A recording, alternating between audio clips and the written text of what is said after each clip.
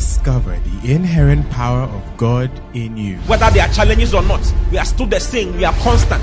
God is constant. God does not change. And that is the life that we have received. He says Jesus Christ is the same yesterday, today, and forever. That is the same life we have also received. We are also the same yesterday, today, and forever. What kind of life? We are the same because we have the same life with Christ. So when you think about God, think about you. Because everything He is, that is why He told Abraham, He said, I am your exceeding great reward. God gave Himself as a reward to Abraham. And we are the seed of Abraham. Therefore, we have inherited God Himself. Listen to Pastor O.T. Boateng as Christ is magnified in you.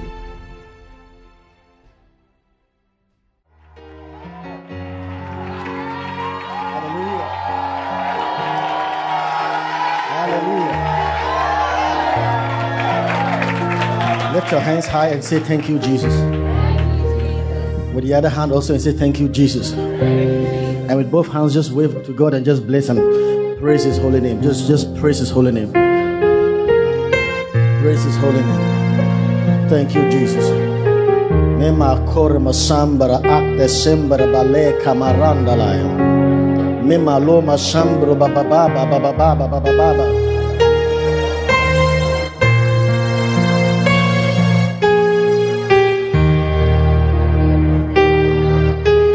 Ora baba sandele be kabara baba ru baba yendo. Baba rak de shambara bamba bamba bamba.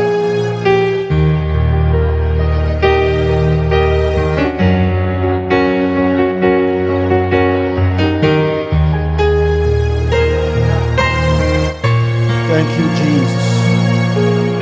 Ora mama. Father, we thank you. Oh, we give you glory and honor, none like unto thee. Thank you for being at your feet and feeding us by your Holy Spirit, the Spirit of truth, who brings to us the truth of our Lord Jesus Christ.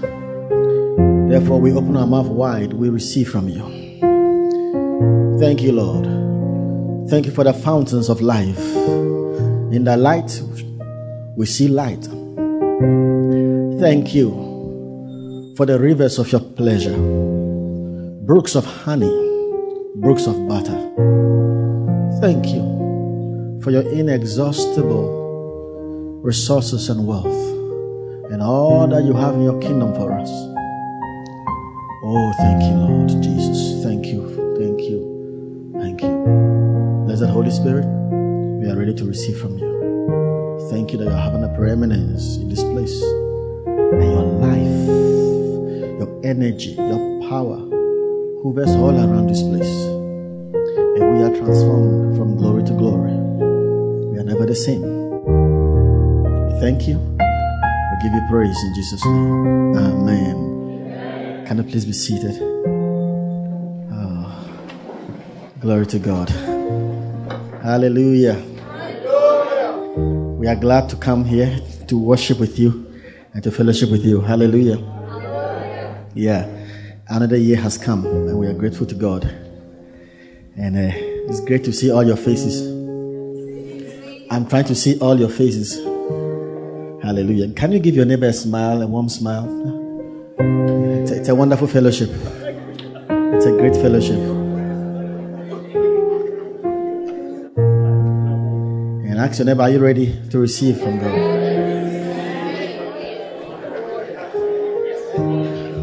We thank God for Bishop's life. Yes. And yeah. Hallelujah. Yeah. We thank God. We thank God that He has given us a bishop. Who is very humble, who is God-loving, who is caring, and who is a good shepherd, and who cares for you.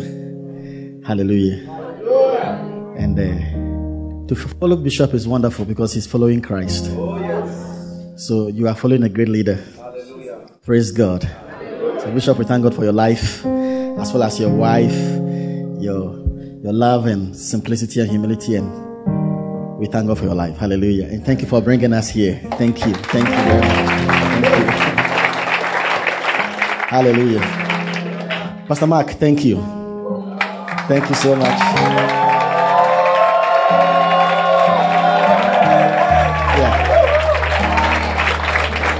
Yeah. For the great work you are doing here, we appreciate you. Let's turn to the book of Daniel, chapter 9. Daniel, chapter 9, verse 24. Say, I'm ready for God's word. Daniel 9, verse 24. 70 weeks are determined upon thy people and upon thy holy city to finish the transgression, to make an end of sins, and to make reconciliation for iniquity, to bring in everlasting righteousness, and to seal up the vision and prophecy, and to anoint the most holy. Verse 25. Know therefore and understand that from the going forth of the commandment to restore and to build Jerusalem unto the Messiah the Prince shall be 7 weeks, and 62 weeks. The streets shall be built again, and the wall, even in troublous times. And after 62 weeks shall Messiah be cut off, but not for himself. But the people of the prince shall come. The people of the prince that shall come shall destroy the city and the sanctuary. And the end thereof shall be with a flood. And unto the end of the war, desolations are determined. Hallelujah. Hallelujah. Praise God. Back to verse 24. Are you ready? All right. Now, what I read to you is prophecy. It's prophecy. Prophecy. And it's important we know it. Hallelujah. How many of you have heard of Daniel's 70 weeks of prophecy? So to some of you, it may be very, very strange, but it's not difficult at all. Praise God. Hallelujah. It's written in the Bible for you. So, tell your neighbor you can handle it. Yeah. Yeah. It's not difficult at all. If you are attentive, you can understand it. Yeah. I learned about Daniel's 70 weeks 23 years ago. Yes. You know why I said it? That's the reason the guy said, yeah, you can handle it. So you can handle it. It's not difficult. Sometimes you approach a verse and your mind goes like, oh, these things. Oh, I'm waiting when I'm 70 years. All right. Okay. But I'm speaking on everlasting righteousness. Everlasting righteousness. When the Bible was written, was fully completed. Now, when it was written, 25% of the Bible is prophecy. Prophecy, as to say, it predicts the future, what is to come in the future. So 1/4 of the Bible is prophecy. So prophecy is an integral part of Scripture. So it's good for us to know what God has said concerning what is to come. Hallelujah. Because that is 1/4 of the Bible, 25%. And amazingly, 50% of this 25%, 50% of the prophecies of the Bible have already been fulfilled. Yeah. So in the 25%, half have already been fulfilled. Exactly as the Bible predicted and prophesied. So that means that the Bible is true and it's sure. So if half have already been fulfilled, then the next half will certainly and surely be fulfilled. So I said 1/4 of the Bible is prophecy. 25% of the Bible is prophecy. And half of the 25% have already been fulfilled. So that means that whatever God has said concerning your life, God is able to bring it to pass. Yeah. And whatever you read in Scripture that God says He will do, He will certainly do it. The prophecies in Daniel was so fulfilled exactly, so much that scholars have wondered if it was written, they were written before they were fulfilled. Because to them they were so exact. Yeah, because it's the book of God. It's the book of God. And to understand prophecy, there is a system of interpretation of the Bible that I want to show you.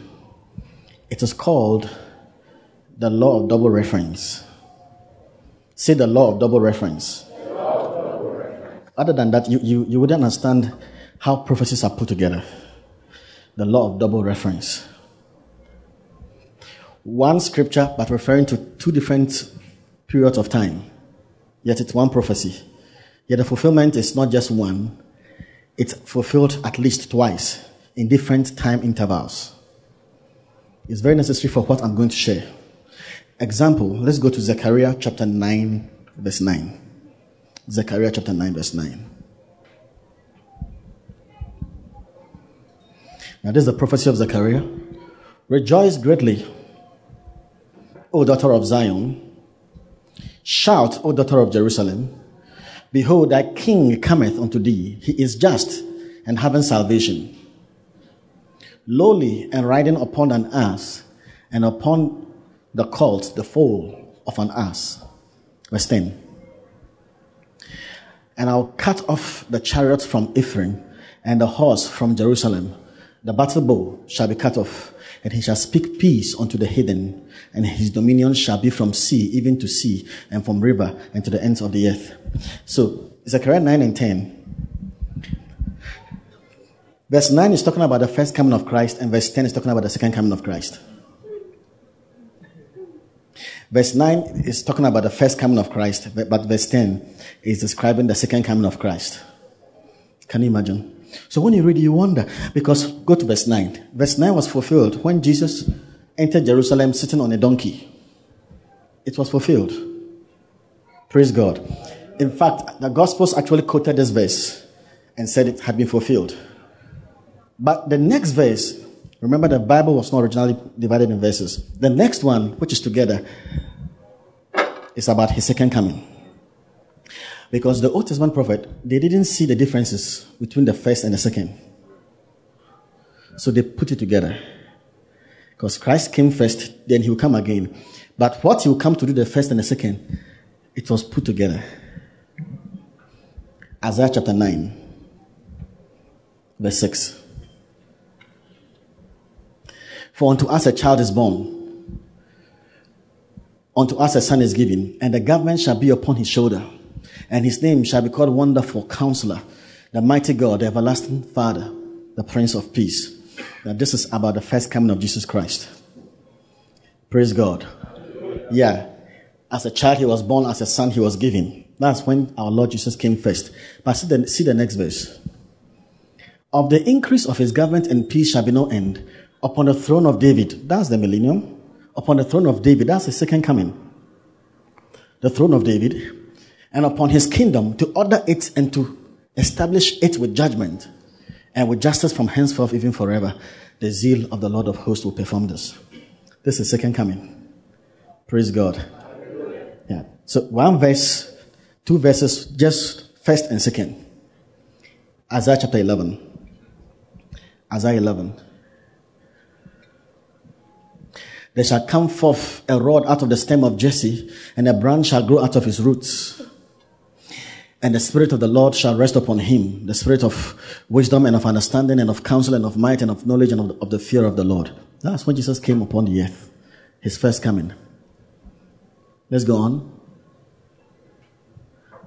And shall make him of quick understanding in the fear of God. And he shall not judge after the sight of his eyes, neither reprove after the hearing of his ears. The first coming. But this is just his second coming.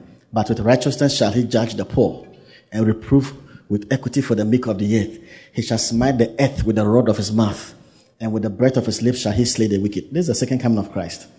So when you read the Bible, the prophets saw his coming, but they put it together. So sometimes they put together both his first and his second. Please, are you following me? All right. Let me give the last reference in Isaiah 61. The Spirit of the Lord God is upon me, because he has anointed me to preach good tidings unto the meek. He has sent me to bind up the brokenhearted and to proclaim liberty to the captives and the opening of the prison to them that are bound. Continue. To proclaim the acceptable year of the Lord and the day of vengeance. Now look at this one. To proclaim the acceptable year of the Lord and the day of vengeance of our God, to comfort all that mourn. So in this one verse, to proclaim the acceptable year of the Lord is his first coming, and the day of vengeance of our God is his second coming. Praise God. It was fulfilled when Jesus, Luke chapter 4 verse 18. Jesus quoted everything that I just read to you. Verse 19. To preach the acceptable year of the Lord. Isaiah says, and the day of vengeance of our God. It continues. But look at what Jesus did. The next verse. He closed the book. You know why he closed the book? Because that's for the first fulfillment, the first coming.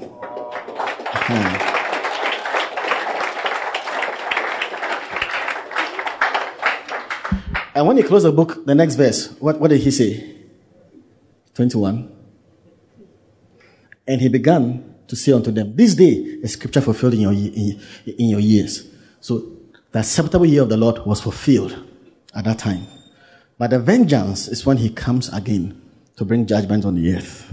Praise God. Hallelujah. All right, back to Daniel chapter 9, verse 24. All right. It says that 70 weeks are determined upon your people and upon your holy city. Why 70 weeks? 70 weeks are determined. That's God's plan. Now, Daniel says that from the time, now he's prophesying. He's saying that from the era of the King Darius, the Persian Empire, from his time till when Christ comes back, is 70 weeks. Are you really following?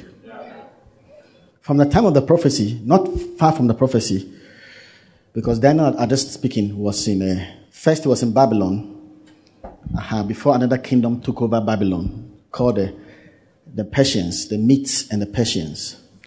So one of the kings called Artaxerxes, during his time, the prophecy begins from his time till Christ comes the first time, till Christ will come the second time. And he says that duration is 70 weeks. And you are now getting me. 70 weeks. Can you imagine? But there are 70 prophetic weeks. Praise God. 70 weeks. Now he does some divisions. All right, to simplify it, let me use some people as illustration. Verse 25. Look at verse 25. Know therefore and understand that from the going forth of the commandment to restore and to build Jerusalem unto Messiah the Prince shall be 7 weeks, and 62 weeks, and the street shall be built again, and the wall, even in troublous times. 26. Then I would like you to give me a simpler version so they can understand. And after 62 weeks, 62 weeks shall Messiah be cut off. So give me a simpler version. Let me explain. Okay. Man of God, please come. Let me illustrate something. One person should come first. Okay. All right. Okay. All right. Man of God, you can also come and stand here.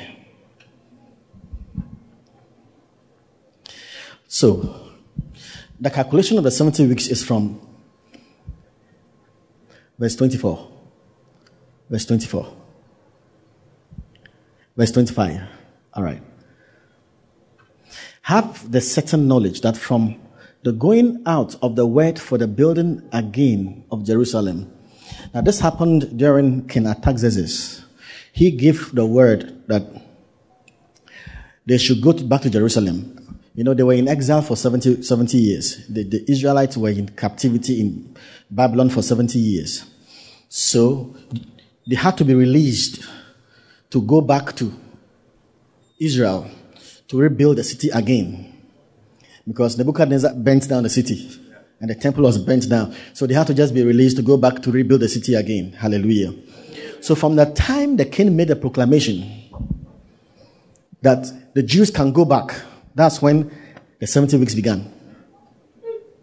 Praise God. So from the time, now follow me carefully, from the time the king makes a decree that they should go to Jerusalem to build the city, from that time till when the city will be built again, and the walls and everything, is 7 weeks. So this is King Artaxerxes. This is Jerusalem. So you are a city. So from the time this king gave the commandment till the time the city is built is how many weeks? 7 weeks. Okay, can I get another person? Oh, Pastor, you sit down. Okay. All right. All right. So which one is this? Yes. Hey, I like the way you mentioned the name. Wow, really scholars. And this one is the mother of us all. Okay. So 7 weeks. Now, this one is verse 26. And at the end of the times, even after 62 weeks, the one on whom the holy oil has been put will be cut off. All right. So King James says the Messiah shall be cut off after 62 weeks. So from the time Jerusalem is built to the time Jesus dies is 62 weeks. 62 weeks. Hallelujah. Then it's left with 1 week. Check it. Yeah. You understand? This is 7. So 7 plus 62 is what? 69. It's left with 1 week. Can someone come for the 1 week? Okay. No. After 7 weeks is close, so you'll be here. Yeah. So this is 1 week. All right. So now, this is who? How many weeks? 7 weeks. And this is who? Jerusalem. How many weeks to when Christ dies? 6 After that, how many weeks are left? You understand prophecy? I said you can understand it. All right. But these things came to pass literally. Now let me show you. These weeks are not weeks of days. How many days make 1 week? 7 days. But prophetically speaking, when we say 1 week, it's not in days. It's years. It's week of years. So in prophecy, 1 week is 7 years.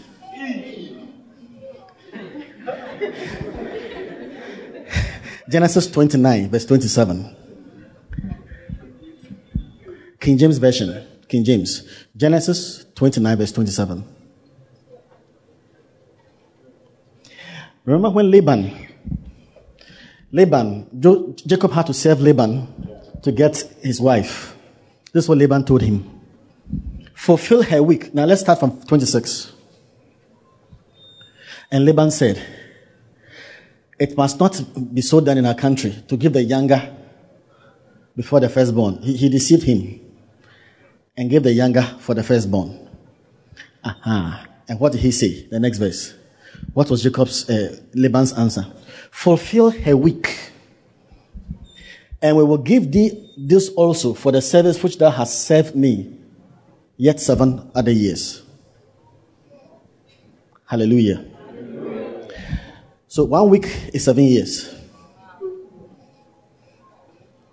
Praise God. Yeah. 1 week is 7 years. Fulfill her week. And it was 7 years. So remember that Jacob had to serve another 7 years, right? Yeah. For who? Rahel. Because Leah was giving him. And he didn't want Leah. It's Rahel he loved. So he had to fulfill her week and serve for another 7 years before the love is deep. So a week in prophecy is 7 years, not 7 days. It's weeks of years, not weeks of days. You understand? All right. So, from King Artaxerxes to the building of Jerusalem is how many weeks? So how many years? Yeah. There are some versions that will even tell you 49 years. Some versions will tell you 49 years. Daniel 9:25. Some versions doesn't even say 7 weeks. Some versions put it 49 years. Okay, so this is 49, right? Then from Jerusalem to the building, to the when Messiah will be cut off, Christ is how many weeks? So that's how many years? How many years? 434. Okay. 434 years. So from here to here is how many years? From King Artaxerxes to when Messiah is cut off is how many years? 4 what? That's correct. So it's left with the last 1 week, which is 7 years. Now, if you check secular history, from the time Artaxerxes issued the decree, the edict, for them to go to Jerusalem to rebuild the city, his name is actually Artaxerxes Longimanus. And he passed the decree on the 14th of March, 444 BC. Yeah, that's exactly. And exactly 49 years, in fact, Jerusalem was completed. The whole city was built. Everything was built. Yes. And from the time the city was built to the 62 weeks. Is that so? Exactly. That is 400 and... Yeah. You know the day it fell? It fell on exactly the day Jesus sat on a donkey to enter into Jerusalem. That was his last entry to die. That's when he entered Jerusalem to die. Hallelujah. So now, this is it. So he entered Jerusalem, and that is when he was arrested and he had to die. All right. So everything here was fulfilled chronologically. 69 weeks was fulfilled chronologically, according to the weeks of years. Perfectly to this one. But I'll speak about the mystery 1 week. The mystery 1 week. Hallelujah. So everything is fulfilled as the Bible has said. And the Bible says that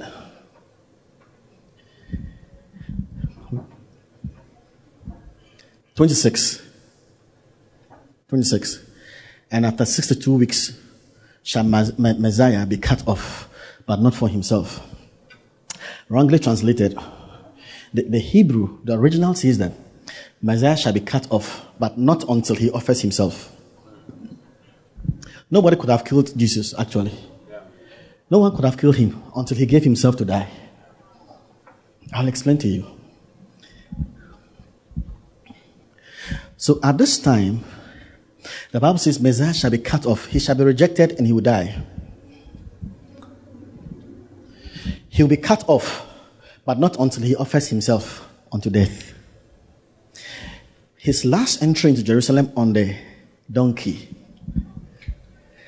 you know what it meant? It marked his last rejection by Israel. The common people didn't reject him, but the national leaders rejected Jesus.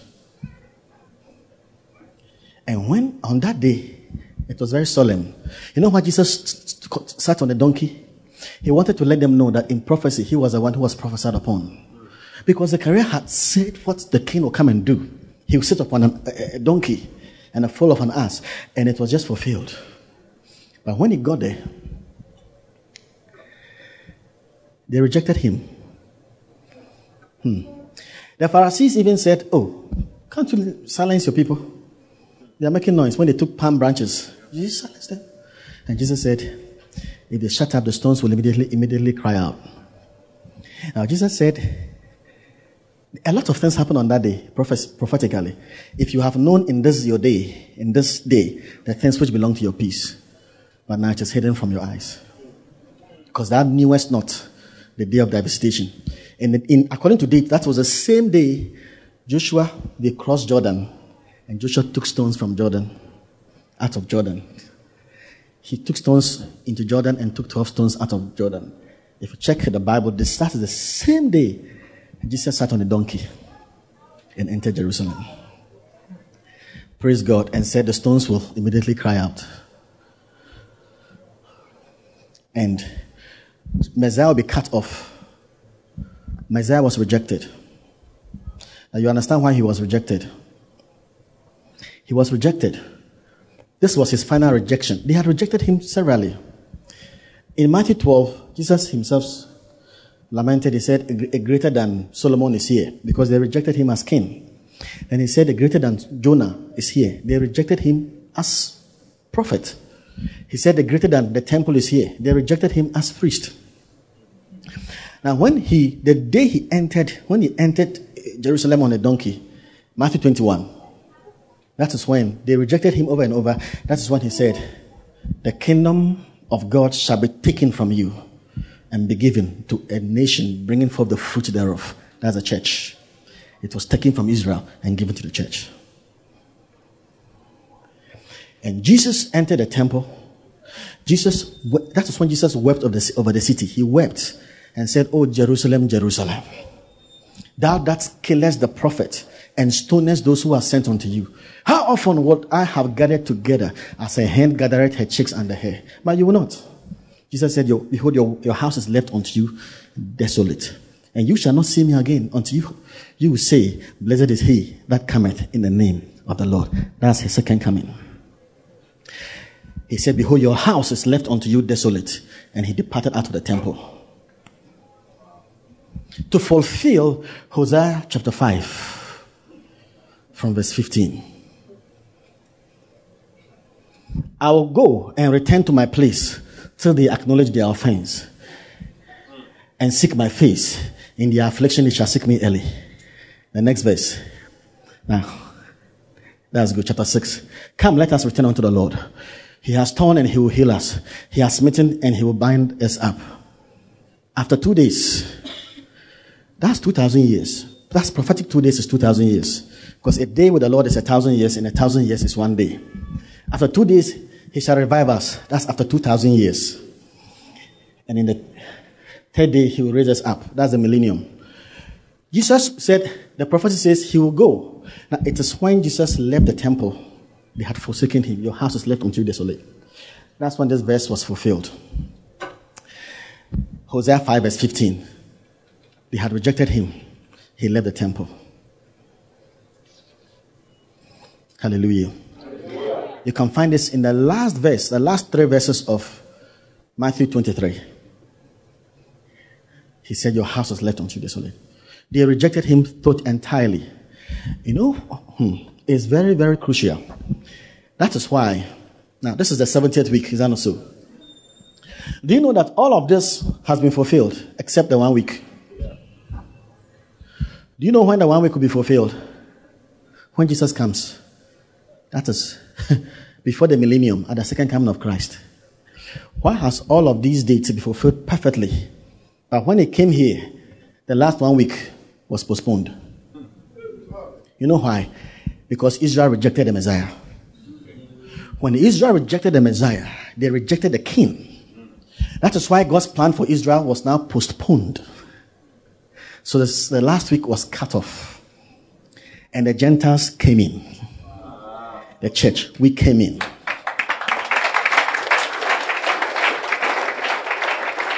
We came in. So, Jesus, you know what he said? The kingdom of God shall be taken from you and given to a nation bringing forth the fruit thereof. So the kingdom was taken from them because they rejected him, and it has come to the church. So the period between the 69th week and the 70th week is 2,000 years. That's what we are enjoying now. Yeah, the church is not yet 2,000. The church will be 2,000 in 2030s. We're not here 2,000 years. Jesus, AD is not after the death. It's in the year of our Lord. So Jesus died around AD 32 AD. It's around that time that the church, so around 2032, around that time that the church is going to be 2,000 years. Yeah. So, we have had the kingdom for almost 2,000 years. Praise God. Why? When Israel rejected the king, the kingdom left them. The kingdom, do you know that the millennium we are going to enjoy, Israel would have enjoyed it long ago. And through Israel, God wanted through Israel to reach the rest of the nations. But because they rejected him, that's why we have all these weeks following chronologically, but the last 1 week cannot be found. Because they rejected him, the last 7 days will be brutal for Israel. That is called the hour of Jacob's trouble, the great tribulation. And Christ will come at the end of that 7 years. Hallelujah. Please, are you following? Yeah. So the Messiah was rejected. They cut him off, but not until he offered himself. You see, Jesus, no one could have killed Jesus until he died. He gives himself to death. There was a lot of time they even took stones. The Bible says, passing through the midst of them. Not passing around or not running away. He passed through the midst. How can you have stones? In the history of Israel, they don't pick stones and put the stones down.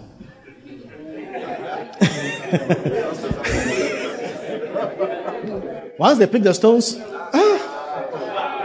so now they held the stones and some power resist. They couldn't throw the stones. Because he had broken no law. He had never sinned, so death had no legal claim on him. And Jesus gave himself to death. You know, when Jesus stood before Pilate, understand this. Matthew 27. In the law, according to the Roman law, if a guilty person stands before the law, Pilate actually presided over the law, the court of justice. If he stands before the proconsul or the king or the one presiding over the court, they give the criminal 3 opportunities to make his self-defense. They ask you 3 questions. If you keep quiet and you don't answer back, you are charged automatically guilty for not answering. So you have passed up all the 3 chances. Yeah. So Pilate asked Jesus 3 questions, and in all he kept quiet. The Bible says he marveled greatly. And the Bible, King James says he answered him to never a word. And he marveled greatly. You don't even defend yourself. So Jesus himself allowed himself to be charged guilty without any self-defense, because he passed up all the 3 opportunities that was given a criminal. And he answered him to never a word. In so much that the governor marveled greatly. He was shocked. Nobody has done that before. Everybody will put up a self-defense. And as a result of that, so Jesus himself gave himself. On the cross too, he didn't die slowly. When any man is dying, they die slowly. 30%, 40%, 50%. Death is coming on. Death is coming on. Death is rising. Almost there. And the person is gone. Jesus' death wasn't like that. The Bible says he commanded, Father, into your hands. The Greek says, I command my spirit. The Bible also says he dismissed his spirit. Like a king would dismiss his subject after he has spoken. So he himself gave himself to death. Hallelujah. So he was cut off, but not until he offers himself. And it happened here, the 69th week. If they had received Jesus, let's go to verse 24. 70 weeks are determined upon thy people and upon thine holy city to finish the transgression, number 1, to make an end of sins, number 2, to make reconciliation for iniquity, number 3, to bring in everlasting righteousness, number 4. All of this happened here. All the 4 happened here. I showed you the law of double reference. Is that not so? All the 4 happened at the 69th week.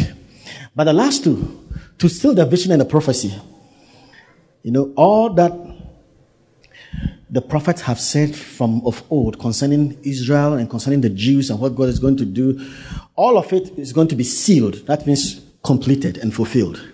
And to anoint the most holy, that means the temple will be built again and will be consecrated for divine service. We see the vision of Ezekiel's temple. The temple will be built and there will be activities in the temple. Now, the last 2 is here, the 70th week. But the first 4 happened on the cross at the 69th week. But now, because they rejected the Messiah, the last 1 week is now a mystery because the Gentiles have come in.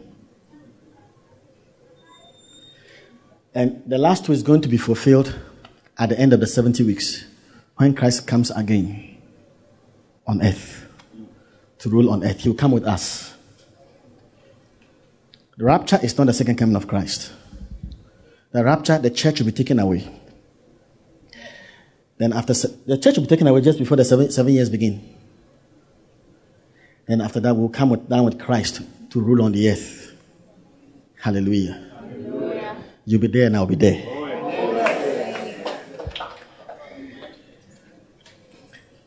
Romans 11:25. I will not, brethren, that ye should be ignorant of this mystery. It's a mystery. Lest ye should be wise in your own conceit. That blindness in part is happened to Israel until the fullness of the Gentiles be come in. So now, this era is the era of the Gentiles. Because Israel is now blind. They couldn't receive the Messiah. So all that God has for them is postponed. This is the time of the Gentiles. Until they come in, then Israel will be restored back when Jesus comes. Praise God. Hallelujah. Hallelujah. Hallelujah. Now, there's something I want you to understand. The kingdom, Jesus brought the kingdom at this time to Israel, and they rejected him. Matthew 21, verse 46. He brought the kingdom at this time.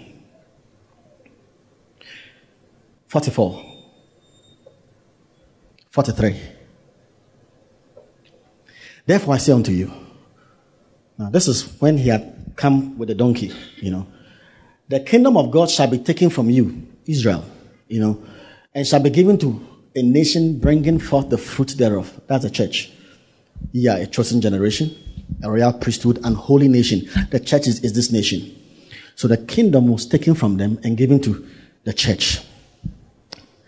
Now, it shows the kind of life we should be living. Now, when you read about the millennium, what God is going to do literally in the millennium, the same things he has given to us to enjoy within the 2000 period in the church. But we access them by faith, but they are going to have them literally. So I can show you one by one. Every promise concerning the millennium is also for us. Because the kingdom has been taken from them and it is given to us. But we now access them in the realm of faith and of the spirit. To them it will be physical. But we have the same enjoyment. So it is here with us.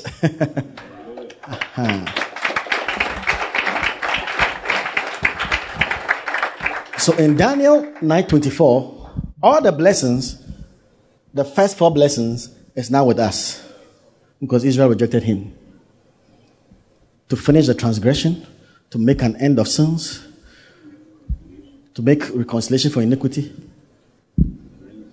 to bring in everlasting righteousness. Now, we are enjoying it as a church. Hallelujah. And all of this happened on the cross of Christ. Hallelujah. Okay. So do you understand the 70 weeks? Okay. So we can now begin our message. Thank you. Thank you. Thank you. Somebody preached for 2 hours and said, we just finished the introduction.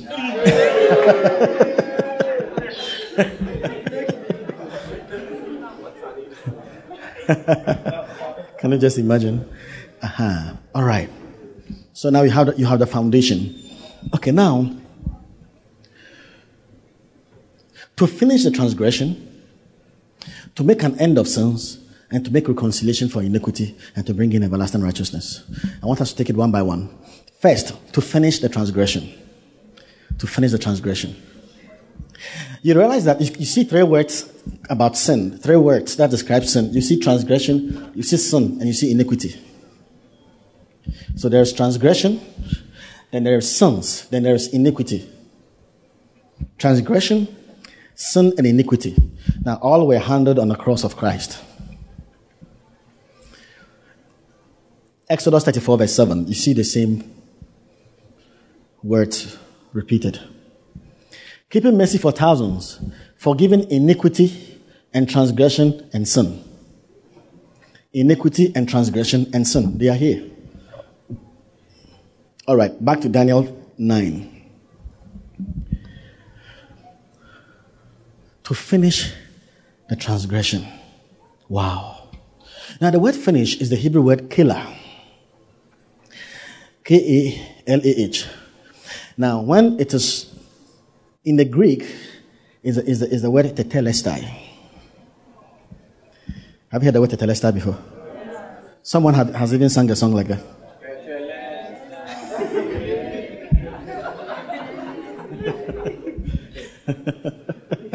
Yeah. So the word finish is tetelestai in Greek. And killer, because the Old Testament is in Hebrew, is killer. You understand tetelestai? When in those days, when the high priest enters into the holies of holies once a year, and rabbinical writings tells us that they put a rope around his waist in case he doesn't survive, because no one can go in there. So in case he doesn't survive, then they will pull him. If you also go inside, you'll make it.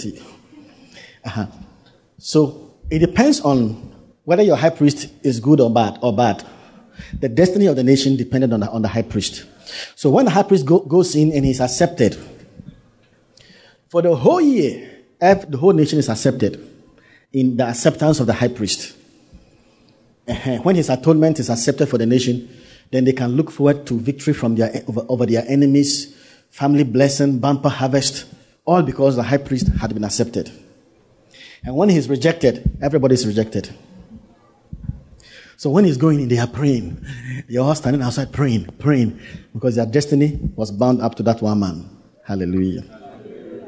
The good news is that when Jesus, our high priest, stood before the Father, he was accepted. So we are all accepted in his acceptance. Look, you could do all the good in Israel, but when your high priest is rejected, you are rejected. And you could do all the bad, but when your high priest is accepted, you are accepted. Because the acceptance was in the high priest, not in you. That's why you, as you are sitting down, look at how wicked you are, but now you are accepted as Christ.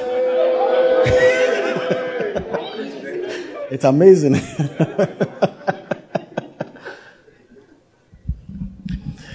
Can you imagine that? What happened on the cross? You need to see it by faith. Because on the cross, Jesus finished the transgression. Can you imagine? On the cross, transgression was finished. And sins were also ended. Oh, are you not reading it? The way you say A, as if I'm saying it. Okay, what is transgression? Now, transgression has to do with the law. Without the law, there is no transgression. Transgression came in human history when the law came. There was sin, but there was no transgression until the law came. Transgression is what in English we also call trespass or violation. Okay, the way you are looking at me, let's go to Romans 4 verse 15. So you see for yourself. Romans 4 verse 15. Because the law worketh wrath, for where no law is, there is no transgression. For where no law is, let me give an example. Assuming we are driving on the motorway, Pastor Mark can use 160 kilometers per hour. Bishop can use 180 kilometers per hour. But now 120 kilometers per hour. Pastor Michael, 140 kilometers. You know? Prophet Jima, these days, 100 kilometers. 200 kilometers. This is because he just gave birth. He's going 100. But when the child grows a little, so you can speed as much as you want. There's no law. But when they bring a law that, okay, now the speed limit is 120 kilometers per hour. If you break it, it's called transgression. So formally, people were doing their own thing. Maybe their conscience told them that they are going too fast. But you can't catch the person because there's no law. But the moment the law came in at 120 kilometers, when you break it, you have transgressed. So you know why God brought in the law? The reason the law of Moses was given was to make man know that was to expose man. The law was not given for man to keep it. It was given for man to break it. If the law had been kept, Christ couldn't have come. The law was given to expose man's inner wretchedness. The law was given because there was sin, but man didn't know there was sin. You see, man didn't know what was wrong with him. So the law was given to expose man's sin, for man to know that he's really a sinner, and to bring him to an end of himself so that he can acknowledge the Savior. The law was to, man, I read a story years ago of this guy, some Christian friends who went to the beach to swim. So as they were swimming, one of the Christian brothers started drowning. And when you're drowning, it's not easy. Have you drowned before? I remember when I was in Jesus, I was drowning. I saw myself going down. And someone just took me out. So thank you, Jesus. But you see, when you are drowning, in the beginning, when you are drowning, you struggle to survive. So the guy was struggling. And there's this, among the Christian brothers, there was this guy who was expert in swimming. He's expert. So they were all shouting on him to go and save the guy. And he wasn't minding them. So they were screaming, they were insulting him. You say you are a Christian. Look at the revelations you are sharing. Look, you are selfish. Want you to save the guy. The guy is dying. So they were all screaming, and he was standing there. he was just standing, relaxed. So they thought the guy was dead. That is when he jumped in to go and save the guy. So when he brought the guy, they were asking him, why did he do this silly thing? He now began to explain that when someone is drowning, initially, if you try to save him, both of you will be drowned. Because he still he thinks he has strength in himself to save himself. So while you're trying to save him, he has strength.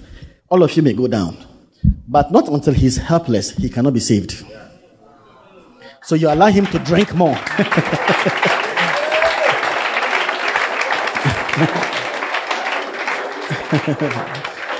So you allow him to drink, and when his stomach is big, that's when he can save you. God gave man a law. Man believed in himself. Man never saw. Had the Lord not come, man wouldn't have seen the need of a savior. You say I'm sick. I'm saying I'm not sick. You say I'm sick. I need a physician. But I say I'm not sick. So I give you something to expose that sickness. Then you go like, oh, it's true. I need. So God gave the law to expose man. Because the law is high. The law is God's standard. And man has fallen. So when man tries to live according to God's standard, the sin in him is exposed. His wretchedness and weakness is exposed. So the Lord had to bring man to the end of himself so that he will see that I need Jesus. I need a savior. That's the reason for the law. Yeah, so when you read Romans 5, when you read Romans 7, wherefore serveth the law? It was given for the transgression. In fact, let me just give you, it's so much in Romans. Let me give you one. Romans 5 verse 20.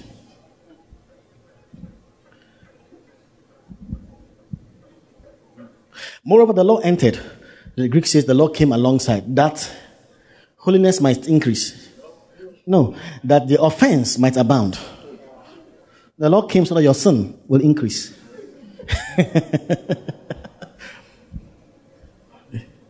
Yeah. Praise God. So when Jesus died, you know what he did? He abolished the law. Romans 10 verse 6 says, Christ is the end of the law for righteousness for everyone that believeth. I think it's verse 4. All right. Then, Colossians 2, verse 15 and 16. Okay, let's start from 14. Blotting out the handwriting of this is the law. In context, when you read throughout, this is the law. Blotting out the handwriting of the ordinances that was against us, which was contrary to us, took it out of the way, nailing it to his cross. And having spoiled principalities and powers, he made a show of them openly, triumphant over them in it. Therefore, let no man therefore judge you in meat, this is the law, and drink, meat offering, drink offering, or in respect to a feast day, or the new moon, or the Sabbath days. Why? Because they've all been nailed on the cross. So when the law was nailed, transgression was finished. Because it is the law that brings transgression. Hallelujah. Now we are not under the law of Moses again. We are not under the 10 Commandments again. We are under a new law of life. A new law of life. When you live by that law, its righteousness is far higher than the righteousness the law can give you. Okay, but that's not my focus today. Let's see the next thing. First, to finish the transgression, and second, Daniel 9:24, and second, to make an end of sins. To make an end of sins. Is it true? But if Christ made an end of sins, why are people still sinning? That's a normal question to ask. Why are people sinning? Yeah.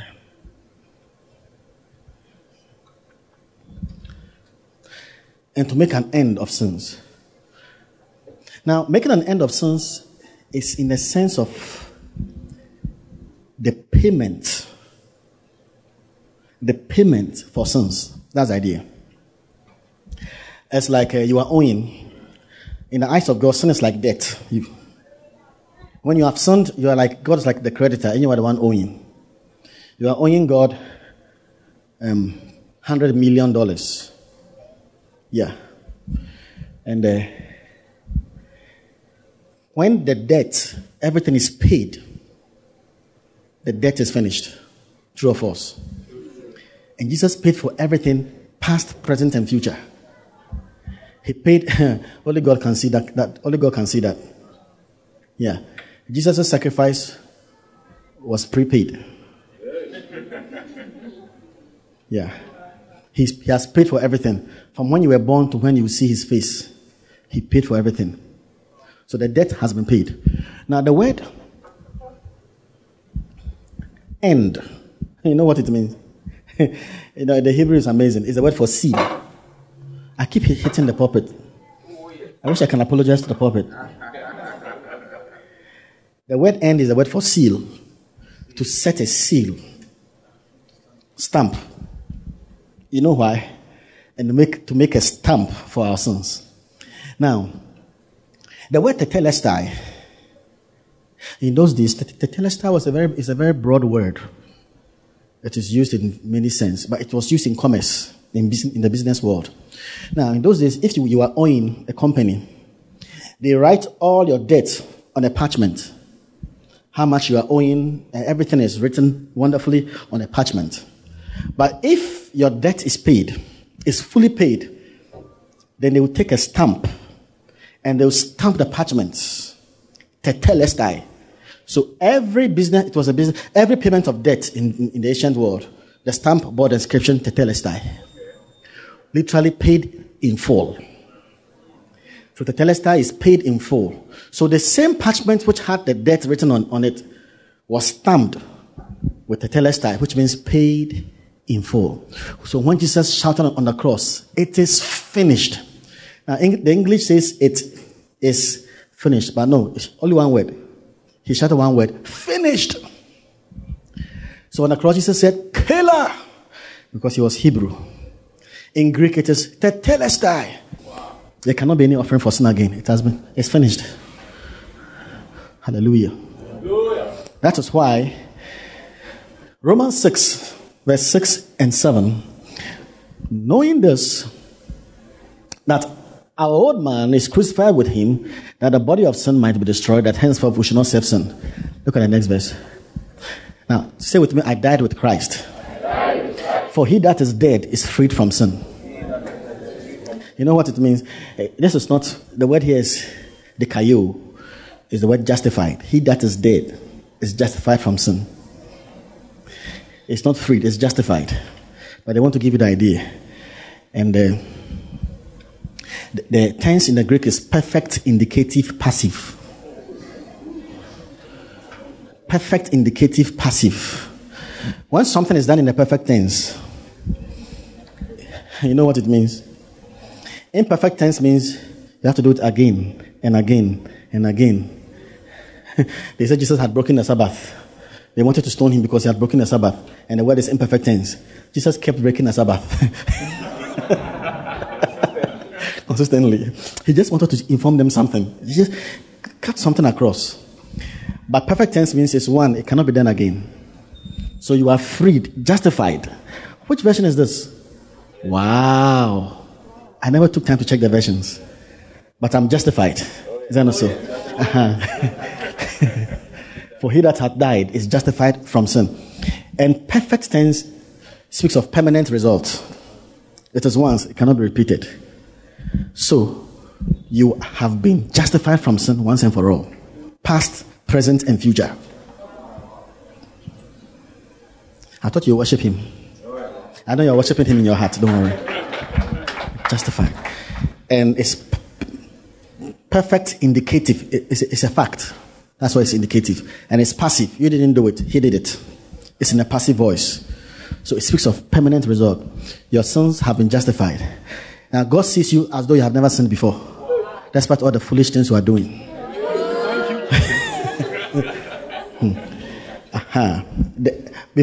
Okay, let me not go ahead of time.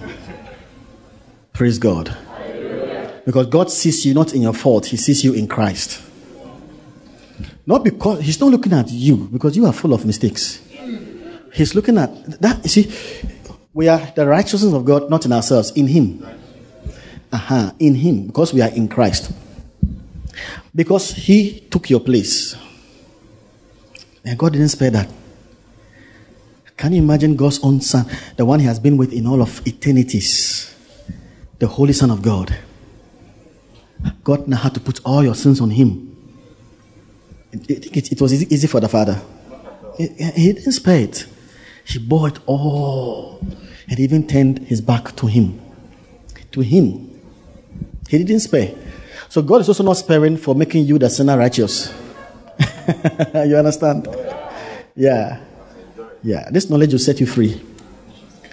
That's God's map, actually. It will set you free to serve him well. Not in pretense. Hallelujah. Okay, the next one. Daniel 9. To make reconciliation for iniquity. The word reconciliation is the word atonement. To make atonement for iniquity. So we have seen transgression, we have seen sins. Then there is iniquity. Iniquity, there is a higher version. Iniquity is like the PhD of sin. It means twistedness, crookedness. You see, there's a difference between iniquity and transgression. Iniquity is an inward motivation, but transgression is an outward movement. For instance, adultery and lust. Can anybody know you are lusting? Even the prophet cannot say it. but lust is iniquity. Adultery is transgression. So iniquity is more within. Transgression is outward movement, trespassing something. But iniquity is it is wickedness on the inside. You know, it comes from the word inequity. It's on the inside. And wickedness, iniquity is sometimes, it can be lust, but it has been a stronghold for a long time. So iniquity is transferable, especially in families. It could be anger. A family can have anger problems. That is passed on. Prophet Jima prophesied to someone that his family had problems with anger for 500 years. Yeah. Yes. You were there when he prophesied to the person. I was saying, what kind of prophecy is this? So when we spoke to a guy,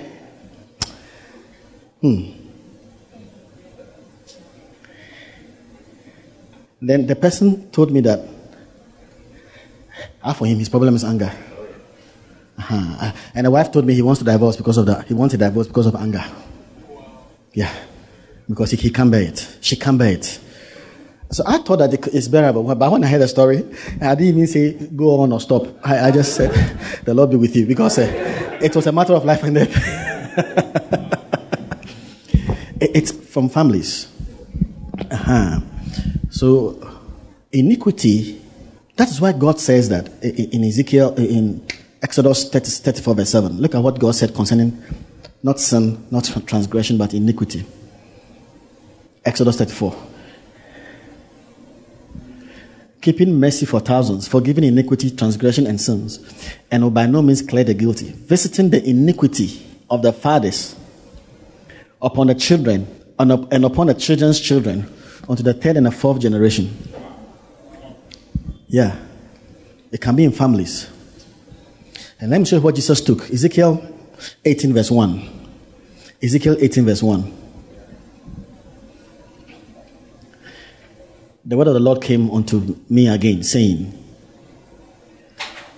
what mean ye that ye use this proverb concerning the land of Israel, saying the fathers have eaten sour grapes, and the children's teeth are set on an edge? And that's what happens. Sour grapes. Have you eaten sour grapes before?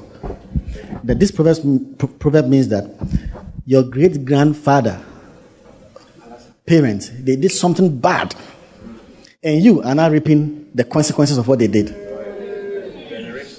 It is called generational curse. That's sour grapes. Generational blessing is sweet grapes. It's not.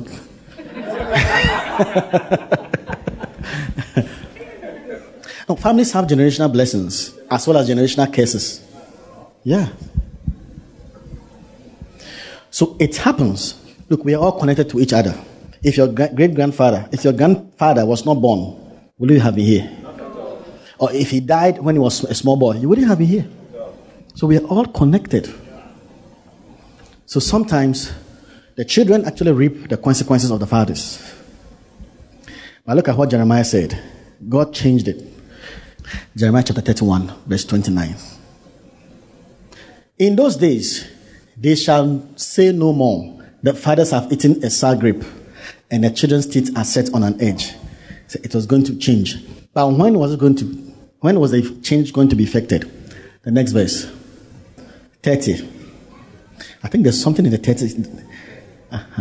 But everyone shall die for his own iniquity. Every man that eateth sour grape, his teeth shall be set on an edge.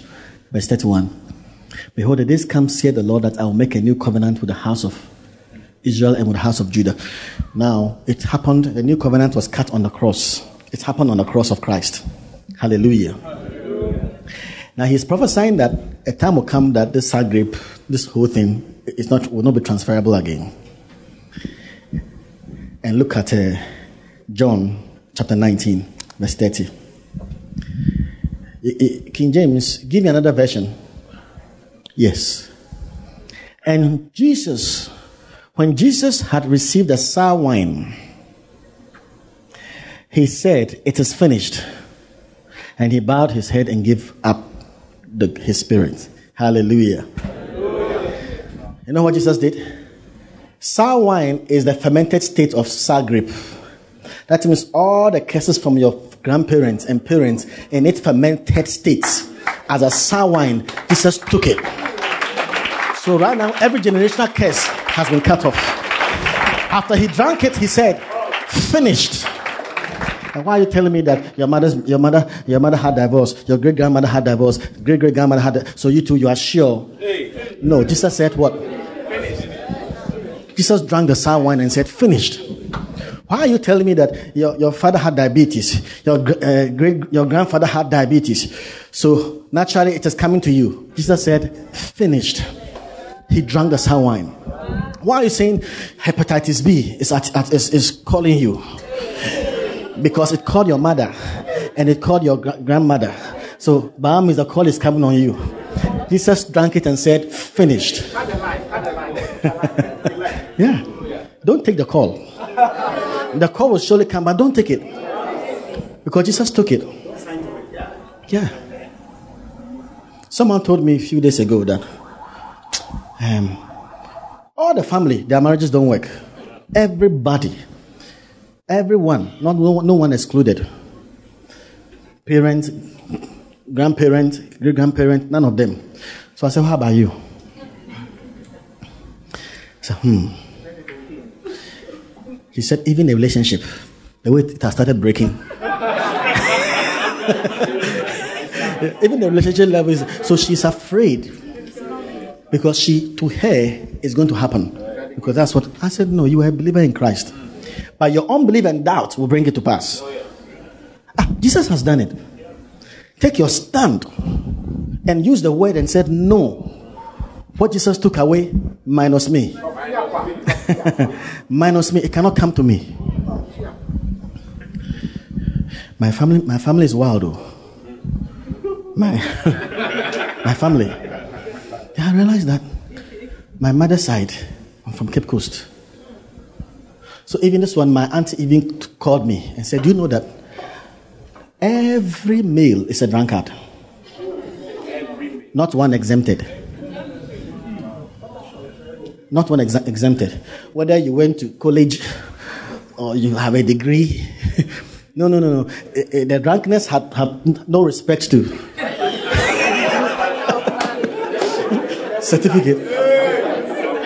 It's amazing. So I realized it's everyone. Wherever you are, no respect to a geographical location. So much that it's destroyed their lives. So she called to tell me that, do you know that you are the only one who is correct and who is standing? Can you imagine?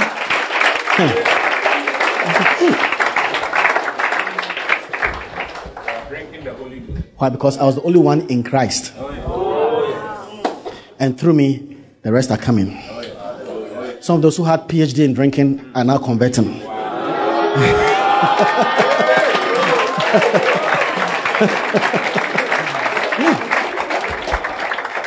It's amazing. All of them.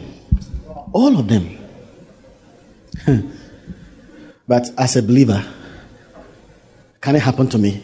If I allow it, and if through unbelief and faithlessness and hearing the wrong stuff and fear, the devil now can, encroach. But knowing who you are, Jesus took it. Why should I take it again? So my brother, my sister, your marriage is free. Yeah. Take your stand on the word. Jesus took the sour grape in its most fermented state. So you go to the hospital and all manner of sicknesses. Sometimes they will ask you, your father, did he have this?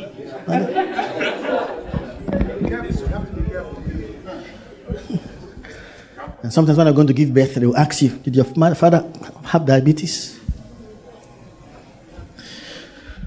God's word is the solution. Yeah, you belong to a new family tree. Look, you are born from heaven. You are a new creation. Those things must not touch you. Some of the cases are poverty. Nobody makes it in your whole family.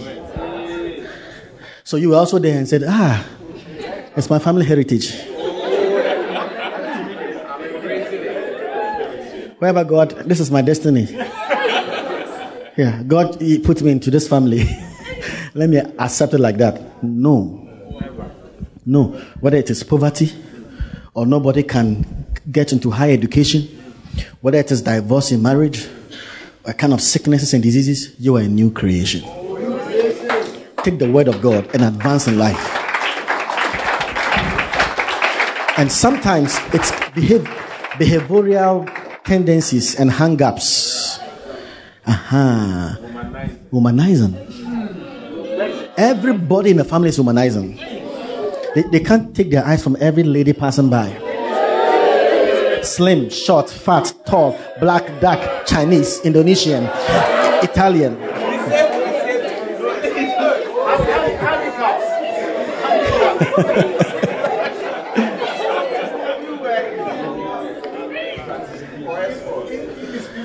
There's someone in my family like that. The guy, he's dead now. Everybody. Then one day I was wondering, why are you doing this? He said, oh, when I was like you, I was serving God more than you. So you wait and see. Yeah. So when I was your age, my commitment to God, it was amazing. Oh, yes. That's what he told me. So I should just wait and see. I waited and I never saw it. Yeah. So you are different. And I'm telling you, if you come to this church, you are taught the word. You have the Bible. You must be distinct. Yeah. Holistically.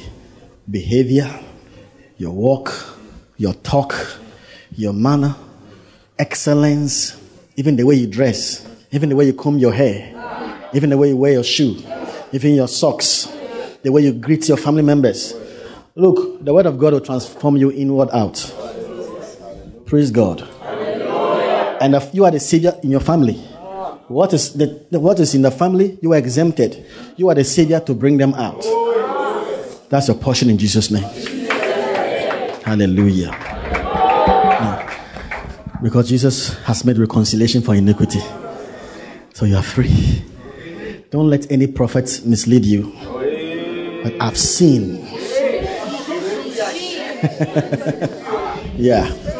The prophecy must be redemptive. Yeah. Must be redemptive. Praise God. All right. The last one, to bring in everlasting righteousness. So I'm not starting my message.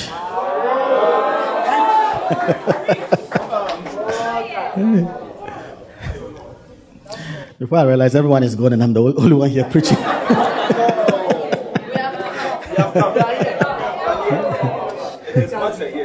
Hallelujah. To bring in. When Jesus died, he brought in everlasting righteousness.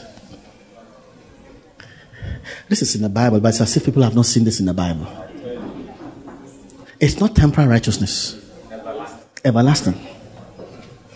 The word everlasting is olam in Hebrew. Olam. O-L-A-M. Olam. Which means perpetual existence. Unending future. Indefinite. Always. Forever. That's it. Perpetual existence. Unending future. Indefinite. Always. Forever. So right now, in Christ, our righteousness is forever. Our righteousness is always. Our righteousness is indefinite. Our righteousness is in continuous, perpetual existence. In the Old Testament, their righteousness was temporal. Because they got their righteousness from the blood of bulls and of goats. And every Yom Kippur, Day of Atonement, the high priest will offer the blood on the mercy seat. And for that 1 year, the blood will cover the mercy seat. That means that the blood covers them. So God doesn't see their stubbornness. God sees their righteousness. Because you see, when God saw the blood, he saw his son's blood. It was a promissory note. But the problem with Israel was that they didn't offer the atonement every year. Because most of the times they will enter into idolatry. And sometimes for 40 years they will forget offering the atonement. And God will kill them. That was all their problems. That's why their problem was idolatry. But whenever it was offered, that is why Balaam was about to curse them. And he started saying wonderful things. Numbers 23, 19, 21. He has beheld no iniquity in Israel, and he has seen no perverseness in Jacob. So God has not seen. Not that they were not sinning, but God had not seen it because of the blood. And in Micah 6:5, God calls it his righteousness. So it was temporal, it was yearly. But what we have received is what? Everlasting righteousness. You have to keep your focus on Christ because of his payment. If you focus on yourself, you wouldn't even believe it. No, because of the payment and what he has done. He took your place and God made you take his place everlastingly.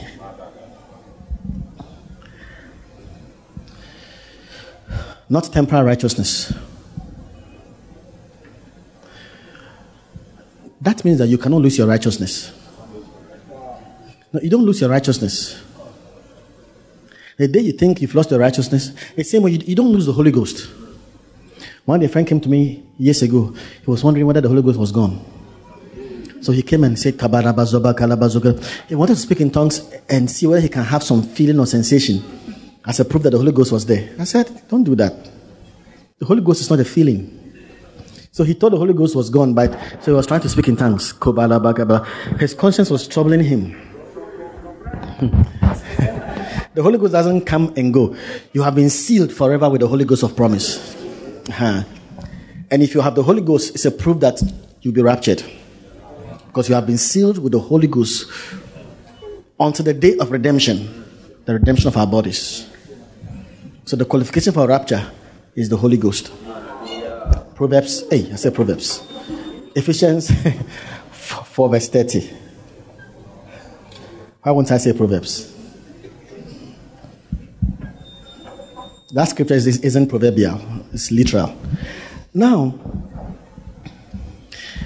if our righteousness is not everlasting, you know what we are saying? We are saying that the blood of bulls and goats are even better than the blood of Christ. Yeah. Because some people think that they lose their righteousness every day. Then the blood of bulls and goats, they are even better because for that one, it was even a year. So you don't lose your righteousness. Praise God. It's everlasting. You don't lose it. It's everlasting. Even when you fail, it's not gone. I like the way you said, wow. Yeah, it's not gone. It's not gone. You don't lose it. Yeah. You don't lose it. When you sin, you don't lose your righteousness.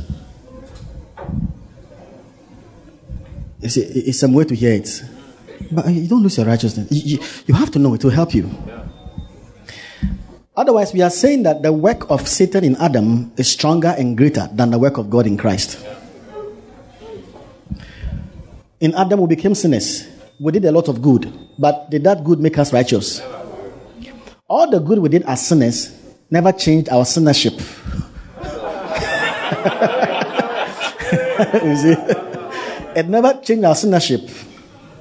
Though we were doing good works. In the same way, in our righteousness, when you fail or miss it, you don't lose that righteousness. So don't walk away from God. Where are you going? And some people think that now, if you lose your righteousness when you sin, it means you can lose your righteousness 100 times a day. Now think of it logically. It means you can lose it 100 times a day because you are defining what sin is. What is sin? When I read my Bible, the Bible says, whatsoever is not of faith is sin. So do you know how many times you would have lost your righteousness in one day? Because whatever is not of faith is sin. Because you were feeling headache and you went to take aspirin. You couldn't even believe that by his stripes you were healed. That's what he did for you. Do you know that worry is sin? You didn't know. Worry is fear is sin. One great sin is murmuring and complaining. Yeah. When we're coming on the highway, someone was even murmuring in the car. Because this driver is this driver. Yeah. Like by now you've lost your righteousness.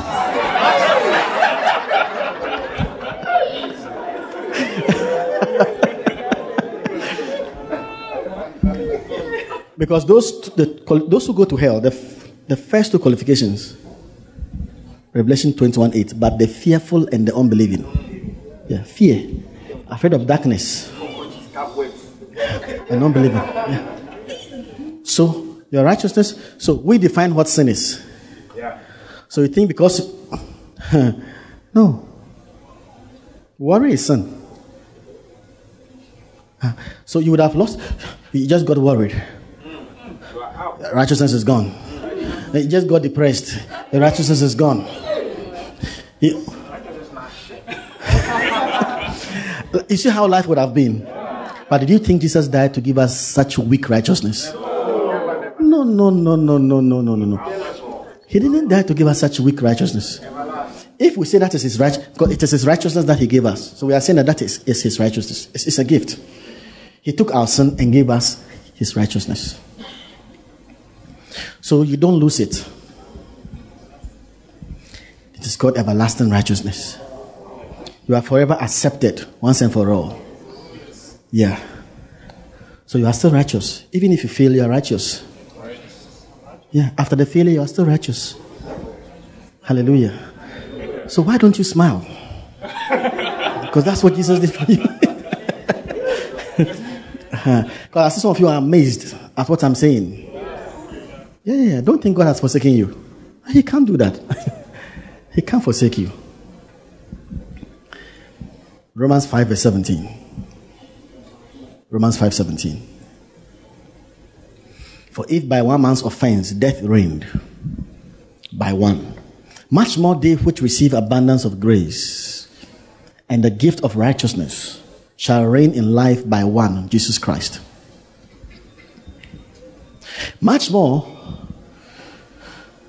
they which receive abundance of grace and the gift. So your righteousness is a gift. It's not a reward. It's a gift. You don't earn it to get a reward. It's a free gift. The gift. Say the gift of righteousness. Now the Greek says the gift of the clearance of all guilt. The gift of the clearance of all guilt. Much more, those who receive the gift of the clearance of all guilt. Your guilt has been cleared. The gift of the clearance of all guilt. But the word receive here, is in the present active. It's present, active participle. So you can read it this way. Those who are constantly receiving the abundance of grace and constantly receiving the gift of the clearance of all guilt, they shall reign. Now the word reign here, Basilios, is the word for an empire, empirical rule. You will reign as an emperor. Literally, those who receive the gift of the clearance of all guilt shall king in life. Shall king in life. That means if you receive the gift of the clearance of all guilt, you will reign in life. Now, this is gospel. You will reign. You will reign over addictions. I'm telling you. You will reign over fear. You will reign over lust. You will reign over sicknesses. You will reign over diseases. That's it. Question: why are Christians not reigning? Because he says that those who receive the gift of the clearance of their guilt, if you are the righteousness of God, your guilt is already cleared. But you have to live in a consciousness of it. Those who receive the gift of the clearance of their guilt, they are those who reign. Reign. Praise God. Now, the word guilt in English is from the word jilt. J-Y-L-T. That's where it came from. Jilt. And guilt actually means sin. That's 3 meanings. Sin. Then it means moral defect. Then it means failure of duty. Failure of duty. Normally when you are guilty, it's because of either something you have done or something you have not done. Is that not so? You are guilty for something you have done wrong or something you should have done. Yeah. But the word guilt is also from the Latin word gildan. The Latin word gildan. Gildan. And gildan actually means, making payment to discharge a debt. Making payment to discharge a debt. Now what it means is that anytime you are guilty, you are saying, I want to pay. That's what guilt means. Anytime you bring yourself under the weight of guilt, you are saying, I want to pay. I want to pay. I want to pay my debt. I want to pay. That's what guilt means. And whenever you say, I want to pay, you are saying, God is a liar. God is a liar. God is a liar. Yeah. Because why do you intend to pay for that which Christ already paid? Yes. Why do you want to pay that which Christ already paid? I want to pay. I want to pay. I want to pay. Praise God. That's the power of guilt. That's the power of guilt. But Jesus took it away. You don't have to pay what Jesus paid when he died.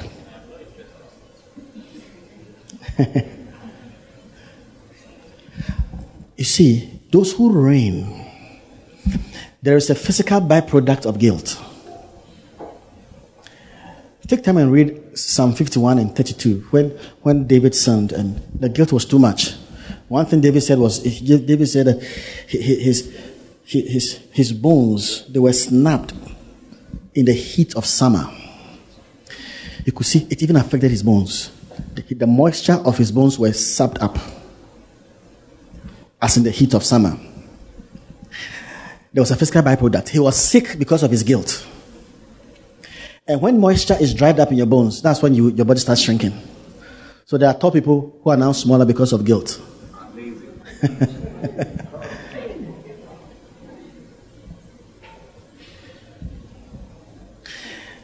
Now, for information, psychologists and mental health professionals have told us that guilt is the mother of all addictions. Guilt is the mother of all addictions.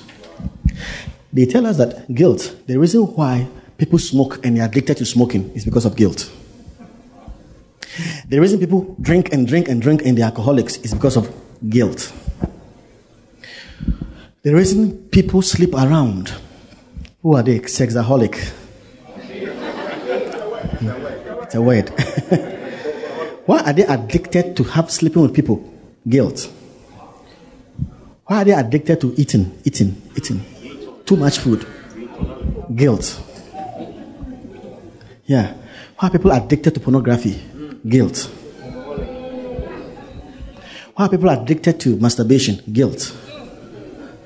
Now, they've told us that the reason guilt is the mother of all addictions. They concluded that all addictions come from guilt.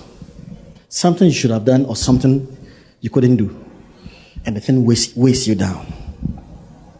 It's guilt. Praise God. Hallelujah. You see, in God's wisdom, those who receive the gift of the clearance of all, when they know all their guilt have been cleared, they will reign. You know what it means to reign? They will reign as kings.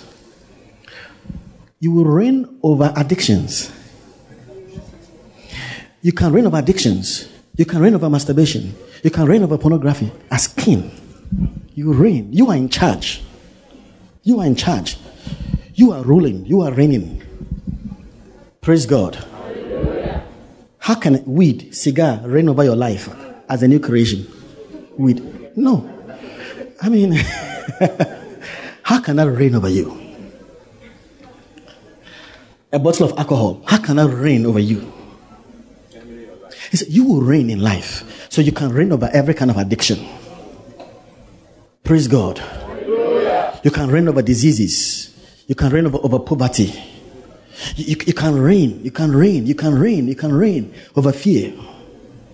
You can reign over gossip. Someone said gossip is sweet as honey. It's sweet as honey. Can you imagine? Yeah.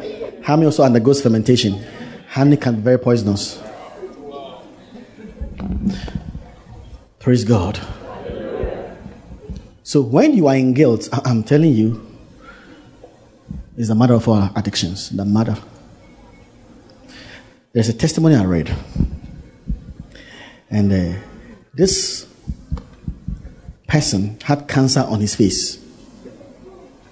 Cancer on his face. Then in a service, he stood up and he said the pastor should pray for him. So when the pastor stood in front of him, he had a word of knowledge.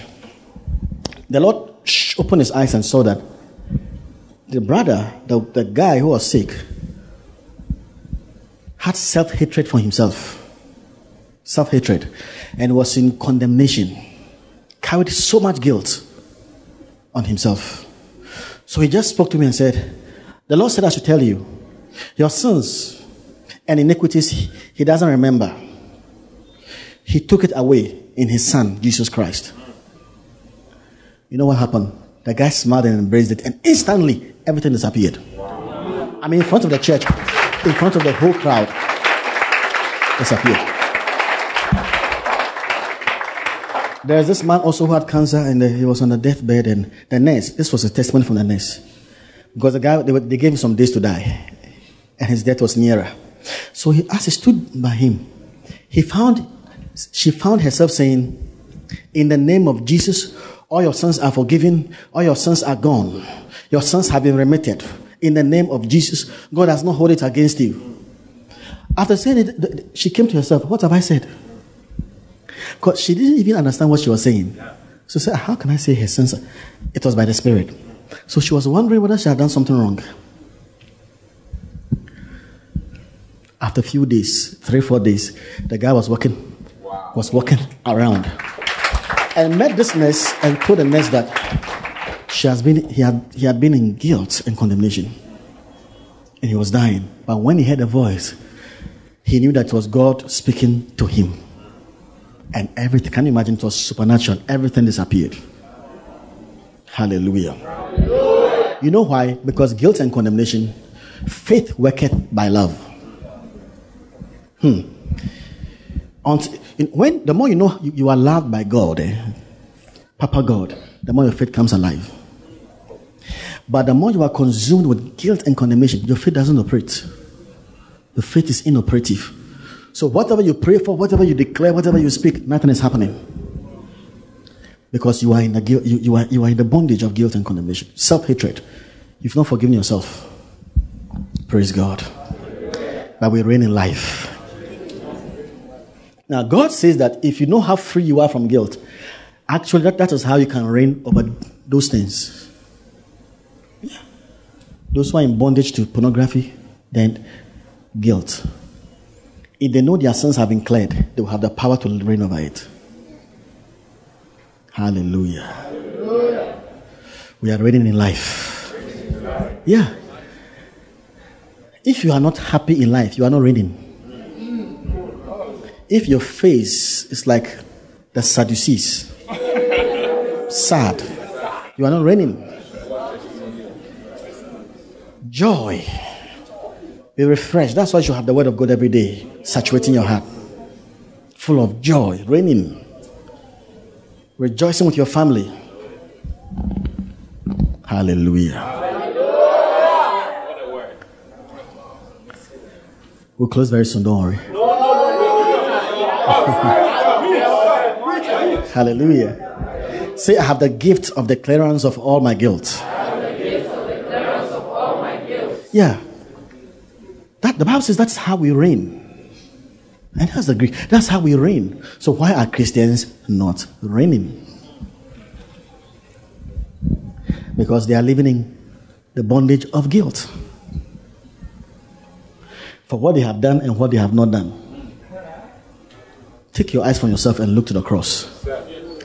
What do you say? He took your place. He died in your name. Everything is cleared. You've now taken his place. That's a holy transaction. All right. Let's go to Malachi chapter 4, verse 2.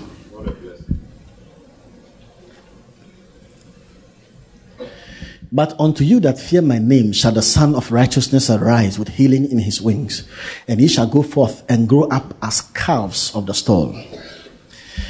Now, there are two blessings of righteousness: light and healing.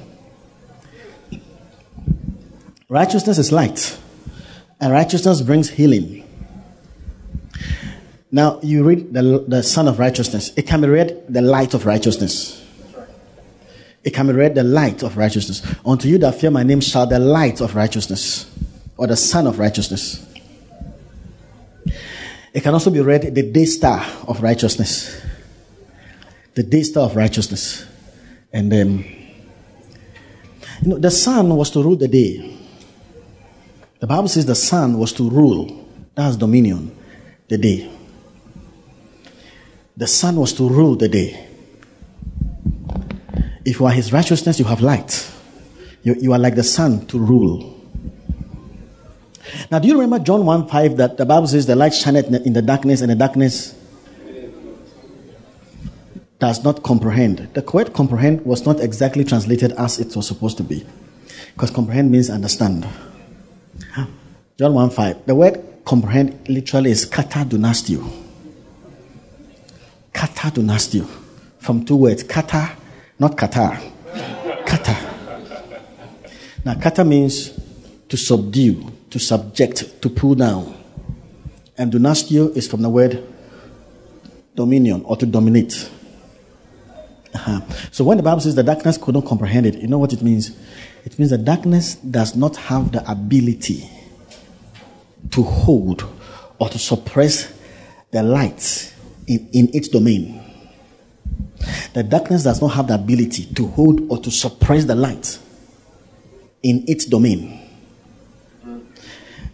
The darkness does not have the ability to hold or to suppress the light in its domain. The darkness does not have the ability. Now, you are the light of the world. Righteousness means you are light. The Son of Righteousness, the light. Darkness does not have the ability. So why are you? Maybe all your problem is masturbation, and that's darkness. But if you know that you are the light of righteousness, that darkness does not have the ability to hold or to suppress you in its domain. Or some of you, maybe your problem is that some witches or witchcraft in your family, or some demons are tormenting you. The Bible says that the darkness does not have the ability to suppress or to hold you in its domain. No. Praise God. So when you say, I am the righteousness of God, you know what you are saying?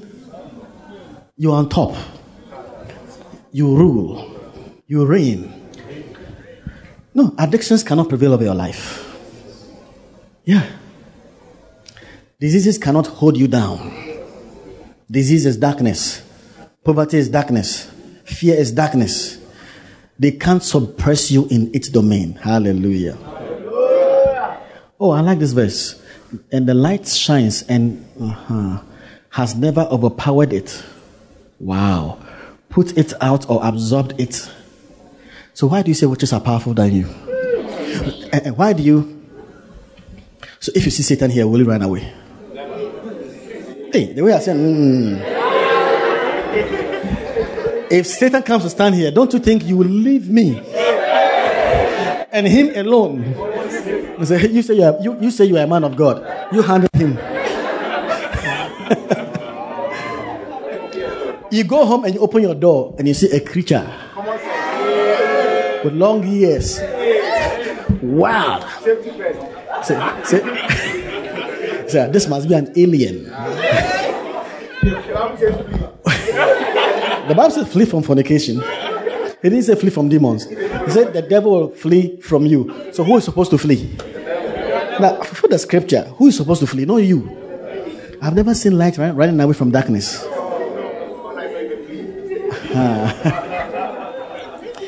Yeah.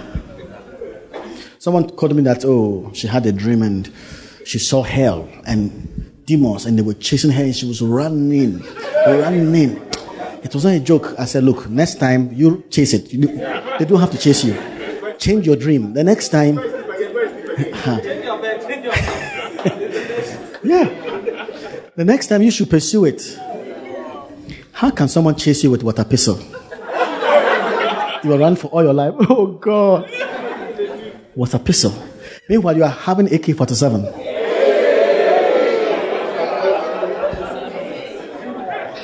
That's what is happening. Christians have AK-47. They have the power of the name of Jesus. The demons are chasing them with water pistol. And they are crying that their lives have ended. Yeah. So don't be afraid. Don't be afraid. Hallelujah. Shall the Son of Righteousness arise with healing in his wings? Healing in his wings. Now let me show you what righteousness brings. Healing in his wings. Luke 8 verse 44. Luke 8:44. Those of you who have started yawning, we'll close very soon. Okay. Very soon. Yeah. Are you okay? Okay. Yeah. Even at the height of glory, Peter and James and John slept. In the presence of Jesus, Elijah and Moses, they slept. Because they had to climb the mountain, was 10,000 feet. Yeah, so they were tired. Very well. We were using a car and we climbed 2,000 feet, 2,400 feet. It's a long time. It was a long time for us. And they had to climb Mount Hermon, the highest peak in Israel, 10,000 feet. So don't criticize them that they slept.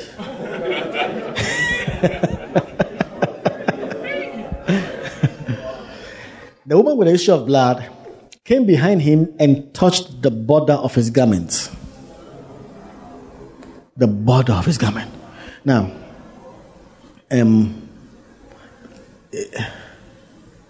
is there any lady close by? Okay, so Mika, I'm not in a robe. The Bible doesn't say she touched my shoulder.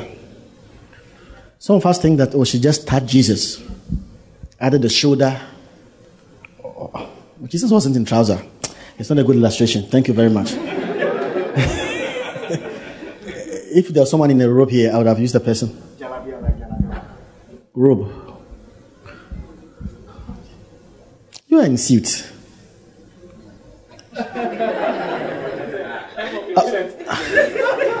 Okay, you come. Okay.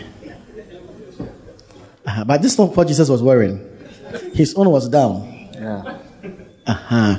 So she touched the border. Here. Just touched it. But it wasn't like this. I will explain how it was. But why did she touch that place? Why that place? Mark 6 verse 56.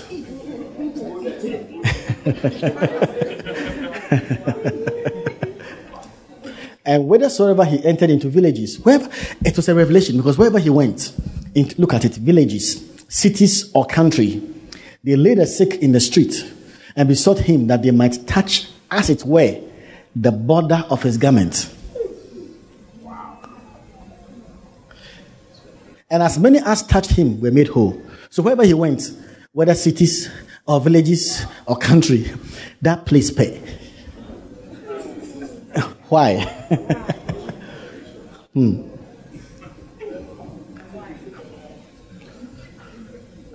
Numbers 15:37.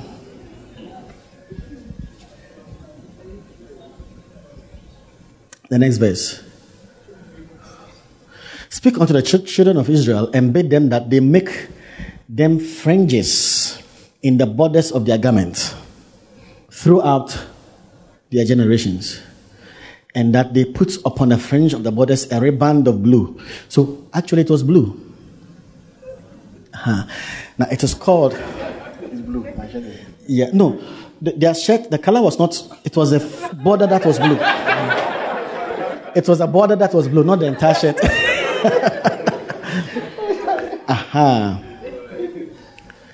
It was called the Craspidon. It was a tassel. Tassel. Have you seen the talit before? Yeah. You can see some... What's the name? Some knots. They tie some knots. No, something's hanging. Yes.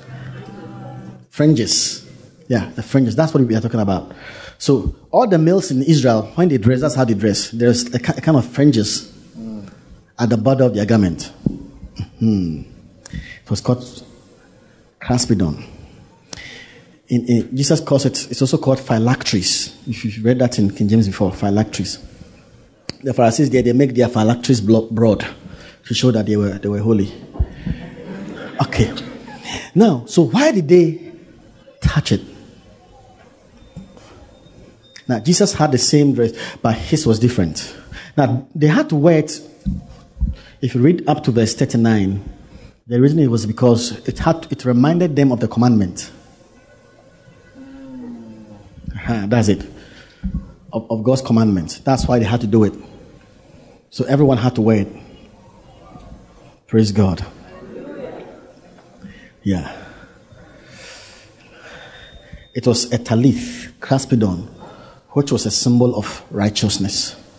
Now, back to Malachi 4 verse 2. Why did Malachi 4 verse 2? Shall the Son of Righteousness arise with healing in his wings? Healing in his wings. Now the word wings is not the wing of a bird. The word wings in the Hebrew is the same word kanaf, the same word for the hem of the garment, the same word for the border of the garment, the same word craspidon, talith, hem, border of the garment. That's what he's talking about.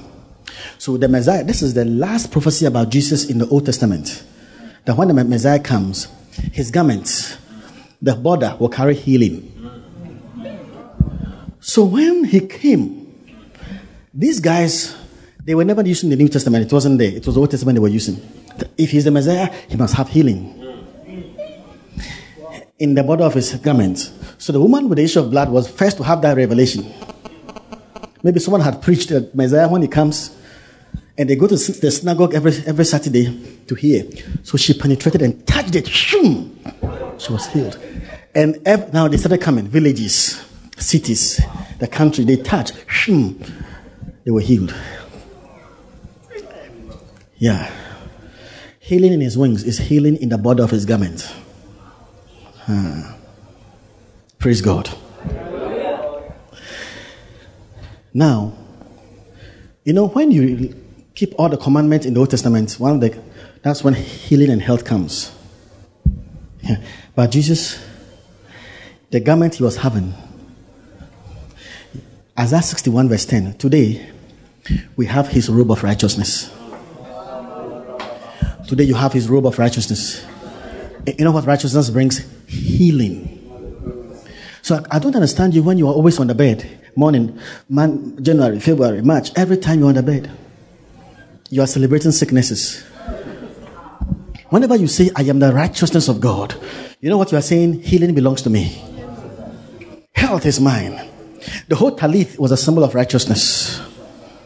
And now, you are not going to touch Jesus' the thing is now wearing, you are wearing it. Because Christ is your righteousness, and you are the righteousness of God in him. You have become it. Yeah. So when you are not feeling well, say, I am the righteousness of God in Christ Jesus. I declare I'm healed in the name of Jesus. First, confess your righteousness, which is your receipt, showing your right in Christ. It's my right. It's your right. Righteousness means that God is now giving you all that Christ deserves. Yeah, because on the cross, he gave Christ all that you deserve. It's a holy transaction. It's a holy exchange. So I am healed, the righteousness of God. Addiction cannot rule over me. Now, if you say you are the righteousness of God, it releases God's power. Look, that is why you have to say it by revelation. I am the righteousness of God in Christ Jesus. And when you say it by faith, God's power is released.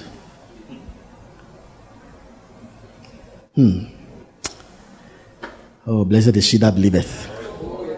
Do you know that in Romans 1:16 it says, I am not ashamed of the gospel of Christ, because it is the power of God unto salvation for everyone that believes. The word salvation is soteria. The first meaning is deliverance. It is the power of God unto deliverance, unto healing, unto health, unto provision, unto wholeness, unto well-being, unto peace, unto prosperity. That's the word salvation. Salvation is not being saved from hell. It's more than that. It's soteria. It's deliverance. Now, so it is the power of God unto salvation. The gospel is the power of God unto what? Salvation. The next verse says that, for therein is the what? The righteousness of God. So the gospel equals righteousness of God, which equals the power of God unto salvation. What is the gospel? The righteousness of God. If you have not preached the righteousness of God, you have not preached the gospel. Because the gospel is the revelation of the righteousness of God. He says, I am not ashamed of the gospel of Christ, because it is the power of God unto salvation for everyone that believes. And what is that gospel? For in it is the righteousness of God revealed. So the gospel is the revelation of the righteousness of God. Show me a man who has preached the gospel, and I will show you a man who has preached the righteousness of God. Why do you think I'm preaching righteousness? Because I want to preach the gospel. Because the gospel is the revelation of the righteousness of God. And the Bible says that the power of the gospel that brings salvation is the righteousness of God. So God's righteousness is the power of God unto deliverance. So for instance, you are struggling with masturbation, which a lot of young men are struggling today. Even married people are struggling today. What do you do? When you declare, I am the righteousness of God, you are declaring God's power for your deliverance. Because as the righteousness of God is... I just remember something very interesting. Yesterday, the kids were going for a camp meeting. And the little one was not going because the age is not up to. We saw her in the room saying, she was in the room saying, I will go in Jesus' name. I'm the righteousness of God. Nothing can prevent me. All things are possible. So when she declared righteousness and the fact that she was not going, I was feeling for her. Because I've told her that righteousness opens the door for you.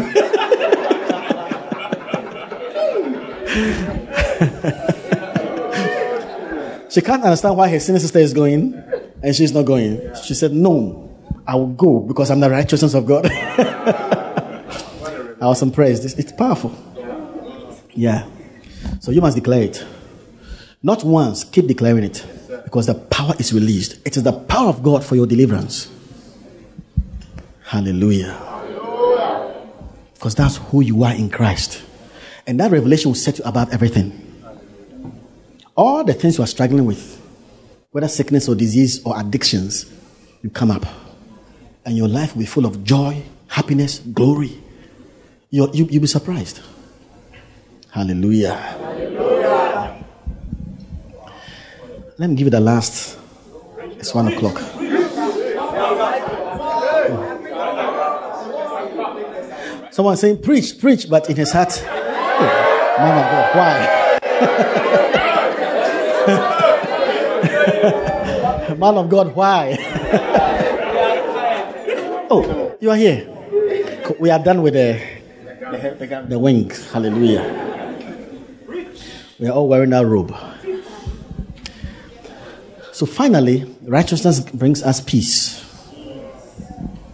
Peace, finally. Peace. Isaiah 32 verse 17. It's a prophecy concerning us. I want you to look at it so that you see it yourself. The work of righteousness shall be what? Peace. The work of righteousness shall be peace. Okay. James 3:18. James 3:18. And the fruit of righteousness is sown in peace in them that make peace. You see, the fruit of righteousness is peace. Hallelujah. Hebrews 12 verse 11. Hebrews 12 verse 11. Now no chastening for the present seemeth to be joyous, but grievous. Nevertheless, afterward, it yieldeth the peaceable fruit of righteousness. What is the fruit of righteousness? Peace. It yieldeth the peaceable fruit of righteousness. Okay. Hebrews 7. Hebrews 7 says that, for this Melchizedek, king of Salem, priest of the Most High God, who met Abraham returning from the slaughter of the kings and blessed him. Look at it. First, to whom Abraham gave the tenth of all. First being by interpretation, king of righteousness. King of righteousness. And after that, also, king of Salem, which is king of peace. Righteousness always brings peace. That's the order in the Bible. Where there's righteousness, there is peace. Hallelujah. Christ brought us peace. But which kind of peace did he bring us? Isaiah 57 verse 19. I want you to see how Isaiah put it. I create the fruit of the lips. Peace, peace to him that is afar off, and to him that is nigh. Say peace, peace. Peace, peace. Now this is a style of writing in Hebrew. They were blessing David and they also used the word peace, peace. Peace, peace. Peace, peace to him that is afar and to him that is nigh. And Isaiah 26 verse 1, thou wilt keep him in what? It's not even perfect peace. It's peace, peace. Aha. Verse 3. You read other versions and it doesn't say perfect peace, because in the Hebrew it says peace, peace. You can get me a version that says peace, peace. Now, when a word is used twice, you know what it means? Now, it means that now peace, peace in Hebrew can be translated perfect peace, double peace, but it is peace with prosperity. That's when it is used twice. It speaks of aggressive peace. Now, when it is doubled, it means that the idea is so intense, so profound, and so colossal that your mind cannot begin to fathom what it brings you. Peace, peace. So he says, let's go back to 57 verse 19. Peace, peace to those who are what? Afar, and to those who are nigh. So, peace with prosperity, double peace, perfect peace, aggressive peace to those who are far and to those who are nigh. When was it fulfilled? When was it fulfilled? Ephesians 2, verse 17. Ephesians 2, verse 17.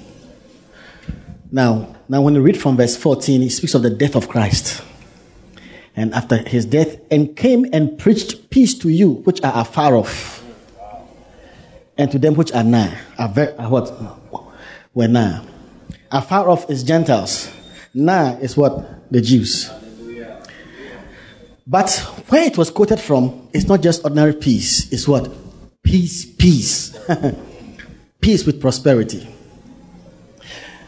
When Jesus rose from the dead, the first thing he said was, peace be unto you. That's the first thing he said. And he showed them his hands. He said, peace be unto you. That's the first thing he said. Brethren, if we are conscious of this righteousness, the effect in your life is peace. And this is the peace he brought you. Double peace. Peace with prosperity. Perfect peace. Peace, peace. Peace, peace. And your life must be so peaceful. There are some people, all their lives, they are waging a battle somewhere.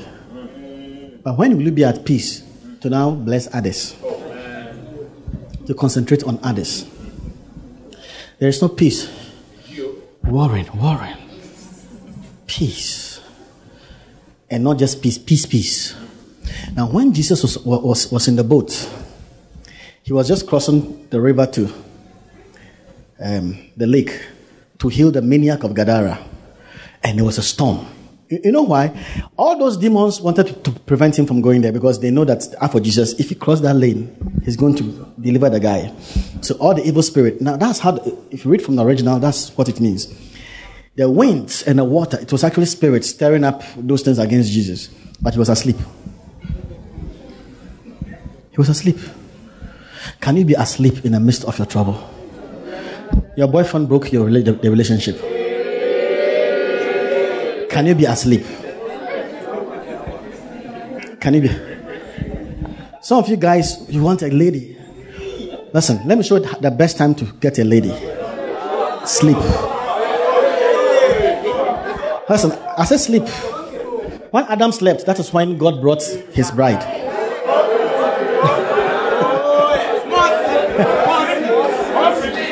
I'm not talking about laziness. I'm saying it's a principle, rest. Don't struggle. Hey, no, rest. May I told God that I'll not struggle to find a lady. I told the Father that I'm tired. I'm just resting in you. I told the Lord, as I'm resting in you. And when I rested, lo and behold, I opened my eyes.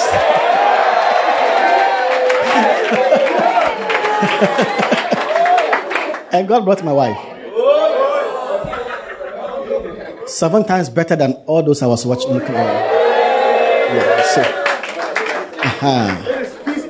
Yes, peace. Yes, peace. Peace. So just relax and trust Him.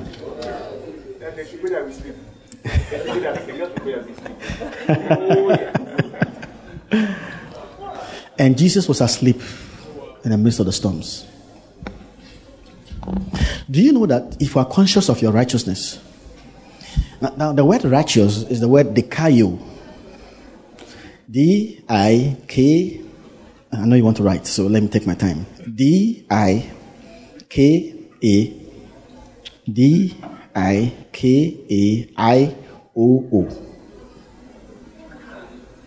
O-O. Now the word, the last O-O actually means to treat, to account or to reckon. The last O-O. To treat, to account or to reckon, to treat. So, Pastor Micah, come. So, what it means is that righteousness, you know what it means?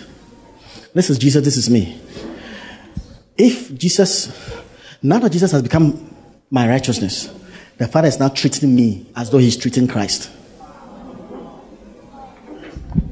I like the way you say, my brother, the truth is the truth. Yeah, I like the way you are receiving God's word. But can you believe that? Can you ever be in that conscious state that now that I'm here, now that I'm going home walking on the road, there's no money in my pocket, but the Father is treating me just as He would have treated Jesus, or just as He's treating Jesus. Can you believe that? That's what I've been talking about. Righteousness. Because you see, when He took your place, and do you believe He took your place? I know you believe, but you don't believe that you have taken His place. That's the problem. And when he took your place, all that you deserved came over Him. Not one left the eyes of God. Now that you have taken His place, where you are, oh my Lord, you are tempting me. You are Romans 5. Romans 5. Therefore, being justified by faith, we have peace. You see, the word justified means declared righteous. Being declared righteous by faith, we have peace with God through our Lord Jesus Christ, by whom also we have access. We have is perfect tense. We have forever access by faith into this grace wherein we stand. Stand is perfect tense. It's a permanent standing. It's a permanent having. Now you stand in favor. There's a spot called favor ground. You are in the favor ground. you stand in that place permanently. Why? That spot belongs to Christ. When he took your spot, God gave you his spot. Now God is treating you as Christ. But if you can believe and be conscious of it, yeah, because he loves you as his son. Thank you. So that's the word, the last OO. Treats, account, reckon. So just when you are sleeping, don't pray long prayers when you are sleeping because you're already tired. And a lot of long prayers are because of fear.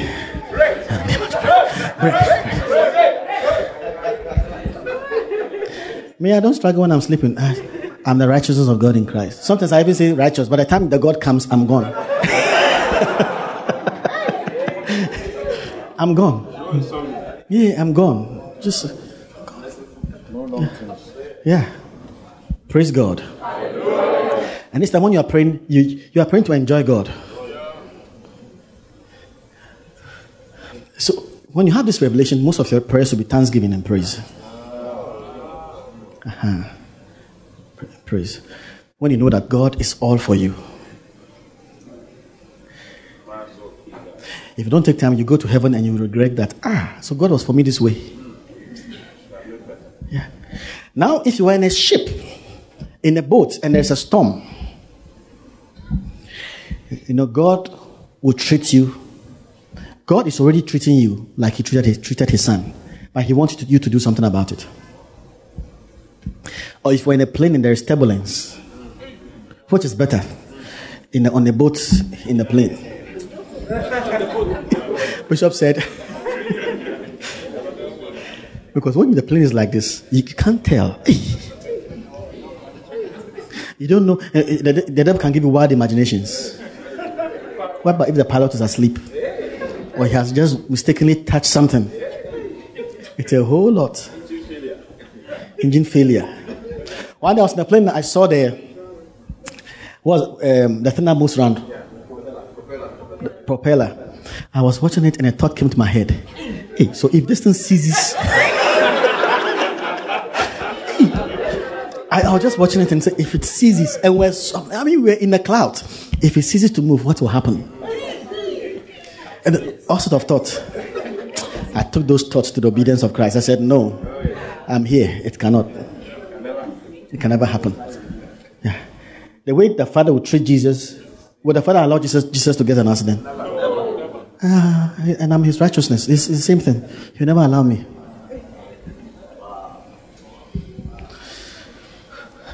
Now, the last thing is that, back to Isaiah 57:19. Peace, peace. Now, the peace, think of it, peace, double peace, perfect peace. That is yours as God's righteousness. And I want you to have peace in all your life, whether in marriage, in your work, in your relationship, in your walk with God. I create the fruit of the lips. You know the fruit of the lips? Words. God in the Bible has given us certain things to confess. In the Old Testament, he gave us, number 1, righteousness, and number 2, peace. We confess peace. I create the fruit of the lips means he gives you words to say. If you have amplified, let's go to Hosea 14 verse 1 and 2. Hosea 14. What is the fruit of the lips? The fruit of the lips. The fruit of the lips. Verse 2. Take with you words and return to the Lord and say to him, take away our iniquity and accept what is good and receive us graciously. So we will render our thanks and the bullocks to be sacrificed and pay the confession of our lips. Now in the Bible, the fruit of the lips is words. Some version says the fruit of our lips, but Amplified says the confession of our lips. Praise God. So back to Isaiah 57. God says, I create the fruit of the lips. Peace, peace. You see, what this verse is saying is that you must declare peace, peace. Confess peace, peace. So when Jesus was in the boat, although he's the righteousness of God, he said, peace be still. And peace was still. That is why I'm saying that as the righteousness of God, keep declaring peace. In your family, peace be still. In your pocket, peace be still. In your body, peace be still. You know, peace is shalom. Peace means prosperity. Peace means health. It's shalom. Yeah. Peace is well-being, wholeness. Yeah. Peace in your pocket is prosperity. Peace in your body is health. Yeah. Peace in your mind, sound mind. Yeah. The fruit of the effect of righteousness, the work of righteousness is peace. I am the righteousness of God. If you declare it, you are releasing peace. Peace. Peace. You have to say it. You have to say it. Peace in my home. Jesus said we should say it. You are a custodian of peace. Aha. He said, wherever you enter, you can let your peace be on the place. If they don't receive you, you can let your peace return to you. So it works. Hallelujah. Hallelujah. Say, I am the righteousness of God in Christ Jesus. And say, my righteousness is everlasting. I'll not lose it. I'll not lose it. I'm cleared from all guilt. Therefore I reign over all addictions, over poverty, over disease, over fear, over circumstances, over calamity, over disaster, over demons, over Satan, over sin, over immorality. I'm on top. I'm in the realm of peace. Come on, begin to pray. Lift up your voice. Make confessions. Malo shembra candele.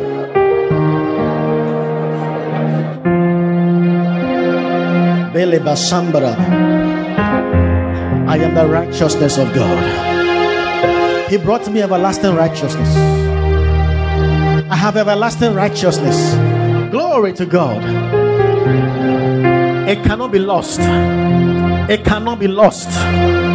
It cannot be lost. I will not lose it. You cannot lose it. Forever accepted in the beloved. We are accepted in his acceptance. You are his beloved son. The Father loves you just as he loves Jesus. The Father loves you just as he loves Jesus. If God spared not his own son, but delivered him up for you all, how shall he not with him give you all things? Hey! He has made him to be sin for us, who knew no sin, that we might become the righteousness of God in him. Barabashande, Rababashande, Yebala Shande. He has made him to be sin for us, who knew no sin, that we might be made the righteousness of God in him. Therefore, being justified by faith, we have peace with God through our Lord Jesus Christ. Yabari and this. Peace to your children. Peace to your family. Healing is mine. The robe of righteousness. My sins are gone. My sins are gone. He has finished the transgression. He has made an end of sins. He has made an end of sins. Hey!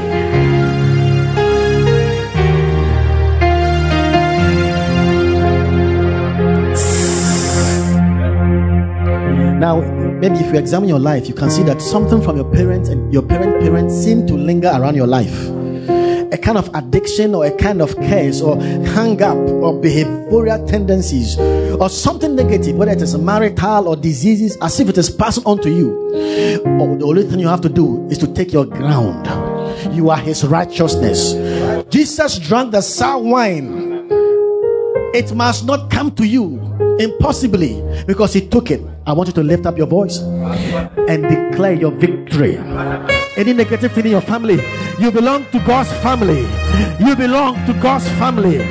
You are the family of God. You have a new lineage. You are a chosen generation. Baba Laba Shande. You are a new creation. It will not come to you. It will not come to you. He has made reconciliation for iniquity. Reconciliation for iniquity. Reconciliation for iniquity. It cannot come to you. You are delivered. You are safe. Your marriage is safe. Your finances are safe. Safe, safe, safe, safe, safe. Your marriage is safe. Your marriage is safe. Your marriage is safe. Your marriage is safe. Thank you, Jesus. Thank you, Jesus. Barababai, Barababai, Barababai, Barababai,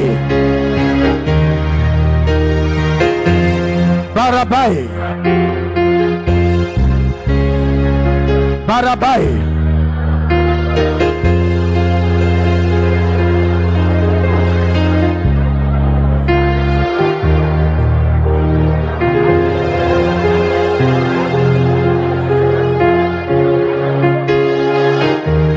Thank you, Jesus. Now I want you to pray. Those who are constantly receiving the gifts of righteousness, of clearance of all guilt. Maybe you are carrying some guilt, some condemnation, some heaviness. You want to say, Jesus, thank you for being my righteousness. Jesus, thank you for being my righteousness. In the name, thank you that all my guilt have been cleared.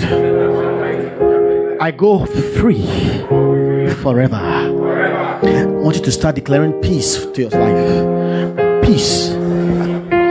Aggressive peace. Double peace. Peace with prosperity. Peace, peace. Amande. Peace, peace. Peace, peace. Peace, peace.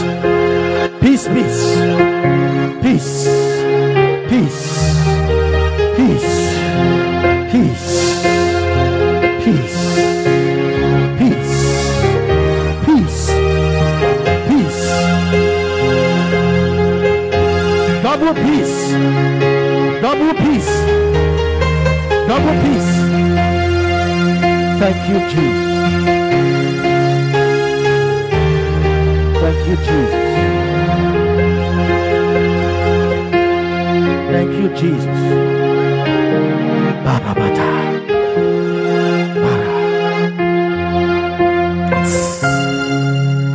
Finally, you are declaring you are the righteousness of God. And listen, if you are sick in your body, you are declaring, I am the righteousness of God in Christ. Then you command that sickness away from you. If you have trouble with masturbation, pornography, you are declaring you are the righteousness of God. You are declaring your freedom, because in it is the power of God.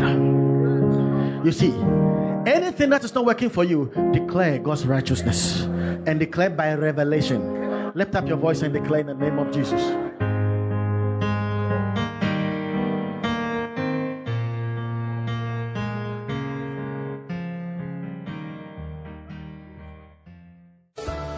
God bless you for listening. We pray that the word of God will be rooted and grounded in your heart as you give attention to the word.